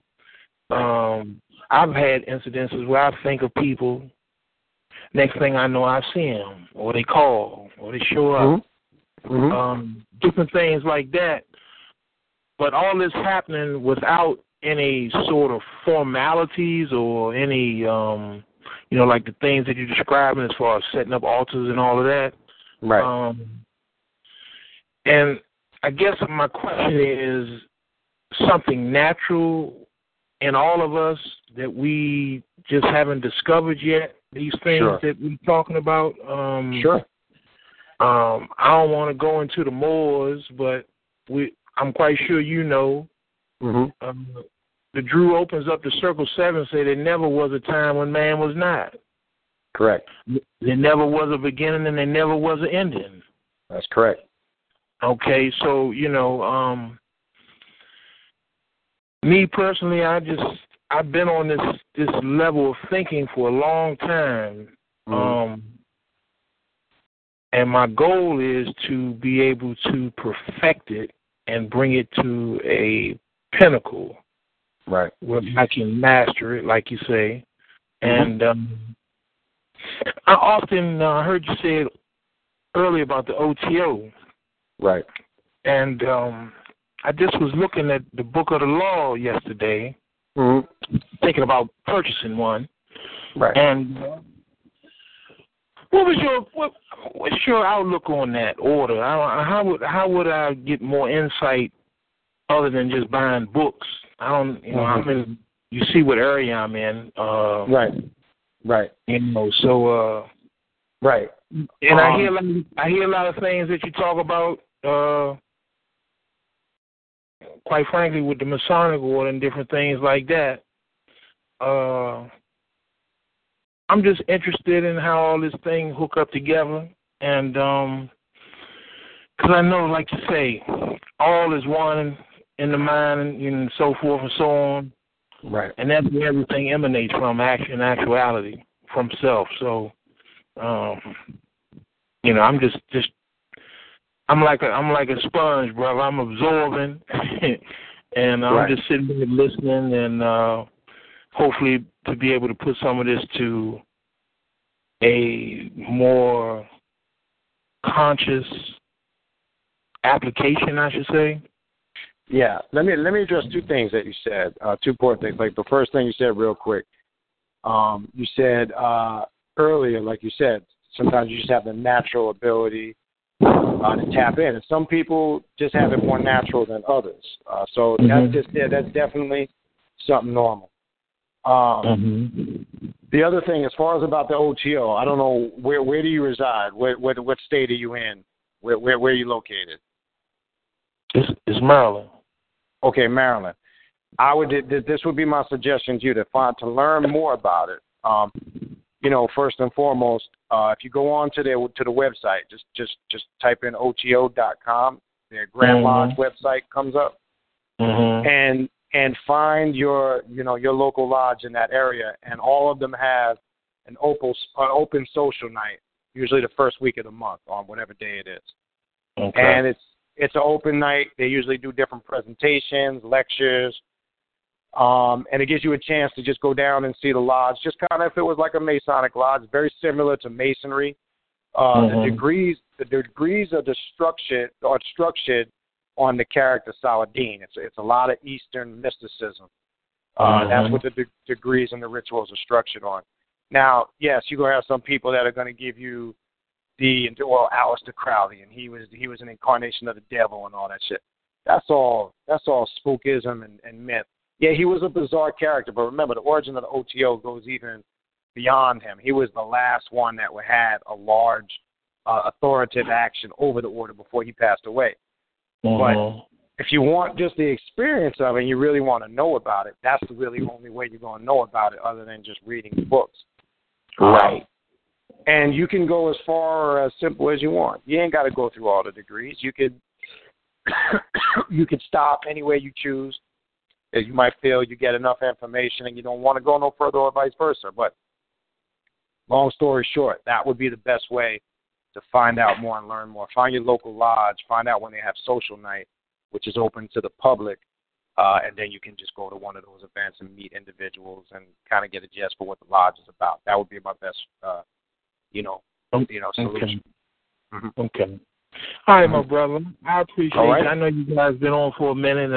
We're gonna try to wrap it up. Yeah, I thank you for letting me in, and I look forward to listening again next week. All right, we definitely appreciate it, brother. All right, brother. Pete. All right. All right, last call. We got one more, and this is it. And then we're going to wrap this puppy up. I'm just going to try to see if I can plug this caller in. This one just says Northeast California. Anybody there from Northeast California? Okay. Yes. Hello? Yes. Can you hear me? Hello? Yeah, we can hear you. We got you. Can you hear me? Oh, we got wonderful, wonderful. Okay, I just wanted to say first of all, peace and so much love to you, brothers, for such a phenomenal show that you guys have been having. I just heard about you guys last night on Sharif's show. Okay. And I came in late, so I want to say my humble apologies. But no, it's okay. one of the things that I wanted to say was when you were talking about traumatic experiences, and I remember when I was in junior high school, I had an experience which was a near-death experience. And it's so funny because my best friend at the time, she and I were playing in first aid, and she wrapped a winter scarf around my neck, and I found myself on the outside of my body. Okay. They were trying to revive me, and I was like looking at them, attempting to revive me, and I'm like, why am I down there? Right. And I'm up here. And it opened up a gateway that I didn't realize until later on. Because I've been through a lot of schools, and Dr. Delbert Blair is definitely one of my favorite teachers. I really like C. Freeman L. And I think I had been on this show one time before while you all were hosting, I think, interviewing Brother Panic. Okay. But one of the things that helped me a lot is really accepting the fact that, we have to really have, fun with our spiritual journey, our soulful journey. Because I remember the first time I saw what I used to describe for a long time as an orb, I didn't know what else to call it, so I used to call it a little light bulb. Well, it looks like that. I can see why. Yeah, I can see why you did. Yeah, because I didn't have the knowledge. And then when I think I remember this movie. No, I do remember the movie, but I think I can't recall the name. I think it was Ghost with Whoopi Goldberg and Patrick Swayze and Demi Moore. Was that Ghost? That's Ghost, yep. Right, and they had like these dark orbs, and then they had these light orbs, and then I began to really understand through my senses how I could better understand, as I was what I call being activated. Okay. Because I would be able to hear voices, but they never scared me. And it even got to the point where the voices, my ancestors, and I recognize them to be people that I know, not just, anything outside of myself or what was familiar to me. And I would even get to the point where I would be like, look, you all have already had your life experience. This is my body. So if you want to talk to me, you make an appointment. As a matter of fact, don't talk to me unless I desire to talk to you. Because I recognize that I was I don't know what it's called, but maybe you all can put, give the proper term, because I recognize that I was audible. I could hear things. And it even helped me a lot to really, really accept the fact that whatever experience that I have, I don't put negative, expressions to them. I accept them for what they are, because I know that I have the control, as it relates to any interaction that I have. And I just really, really, really, really appreciate you guys so much, because I have a grandson. He's 6 years old, and he's born on April the 1st. And and I said, don't let nobody tell you that you're a fool. That's right. And he said, he's like, you know what, Grammy? I said, what? He said, I was at the park today, right? And I was in, at the park, and we live in a predominantly, predominantly Caucasian neighborhood. He doesn't live in my home, but he was at the park. And he said that these bigger kids were trying to get his scooter from him. And he just stopped and he said they started making fun of him. And he said, Grammy, they were calling me Raisin Head. And I said, well, how did you respond to that, Iman? He said, I just started laughing. I said, Raisin Head, that's so funny. Raisin Head, I get it. Right. Yeah, my hair does look like raisins. And I said, well, how did it make you feel? He said, Grammy, I just thought it was funny because you talk to me so much. And he really applies his alchemy to relating to the Joker because I give him a broader range of don't never accept what anybody says to you in a way that's going to be harmful to your spirit. That's you turn it around and you perceive things the way that you want to perceive them so that you stay happy because it's about your happiness and not letting anybody affect your energy for whatever outcome that they want. And he's really an amazing child because he understands these concepts it's like second nature to him. That's right. And I just appreciate you all so very, very much because these tools are phenomenal. Thank you. Well, no problem. We definitely appreciate you calling in and sharing that with us, sister, and thanks for the support. And most definitely, we look forward to you tuning in. All right. Y'all have a good night. You too.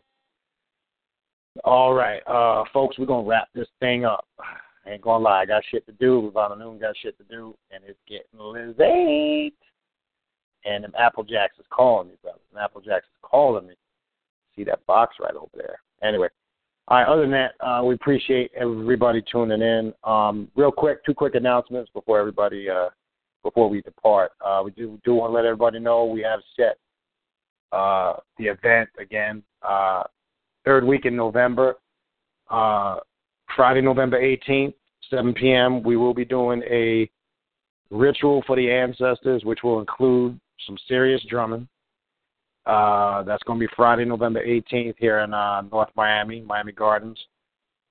And the following day, Saturday, November 19th at 7:30 p.m., myself and Brother Ravana Noon will be doing a class on the origin of the left-hand path. It's ancient Egyptian roots. We're going to kind of touch on that and get a little bit more in-depth personally. That'll be Saturday, November 19th. There is no charge for these events. They're completely free. The only thing we ask is support the vendors. Support. We'll be out there with books. Just contribute in some way. So there's no charge to get in. Both events are free. But the Friday event, just want to be crystal clear on this, you do need to send us an email if you're going to come. We do need to talk to you briefly, either via email or the phone, to kind of explain to you what's going to take place because that event's not going to be for everybody. And you do need to be on the list for that event. But we do want to be clear on what's going to take place at that event. If you're not or have not been used to seeing spirits and things of that nature come down and ride people, you may not want to come to that event. That's not going to be, and it's not an event where you can just view it. It's an event that you have to participate in because it destroys the energy of the event. So if you are interested in coming to that event, shoot us an email. That's Friday, November 18th, 7 p.m. And then the class will be the following day, Saturday, November 18th at 7:30 p.m. Both events are free. I'll give you the contact information. It's the contact information for the radio show here, KHNUM19@gmail.com. Again, that's KHNUM19@gmail.com. That's the email you want to hit up for that event. Since I said that, I might as well just give my quick closing. Jogger Sue, that event, unfortunately, will not be online. But speaking of that real quick, now that we got settled in, right after we do that event, we'll go ahead and do the next Google online video webinar. So that'll happen. I believe we're going to do that the first or second week in December, right after that event is over. That will be the next event online, and we'll continue our discussion on invoking deities after we did the introduction to magic with setting up altars and things of that nature. But if you want to participate in that, you need to send me through the Mother Nubia YouTube channel, send me your Google name so we can put you on the list. and connect you in, send you the invite when we have the event. Because as I said last time, people were hitting me up while the event was going on, and it was annoying trying to stop and plug people in. And so we want to start at a set time, send you the invite in advance, and just keep it rolling. Once we go on, I'm not going to stop and plug people in. It just becomes a distraction. So that will be the next online event. But again, you can go to the my Mother Nubia Inc. channel and send your name. We'll put you on the list for that. You can also go there. There's videos there, and you can contact me at that same email address, khnum19@gmail.com. You can also go to our Facebook page, Awakening Universal Minds. You can drop us a line by there, and we'll try to get back to you as soon as we can. Brother Ravana Noon, go ahead, brother. All right. As always, Brother Ravana Noon. You can reach me at RAVANANUN@outlook.com. That's RavanaNoon@outlook.com. Or you can reach me on my Google Plus page or YouTube under the same name of Dark Occultist 99. And you could also contact us on Awakening Universal Minds Facebook page. Peace. All right, we appreciate it. So again, we appreciate everybody tuning in. More than likely, unless something drastically changes, we're probably going to do a second part to this show next week to finish up. There's a few things that we left out that we would like to plug in. And again, if you're interested in coming to those events, shoot us an email at khnum19@gmail.com. And be more than happy to see some of y'all out there. You can actually interact with us on a personal level. It's fun. We have a good time. Trust me when I tell you, especially with the drums. A lot of shit you don't see. That's a whole other story. But anyway, feel free to come to that. Other than that, we'll see everybody next week, same time, 9 p.m. Eastern Standard Time. And peace. And everybody have a good week. Until next week. Peace.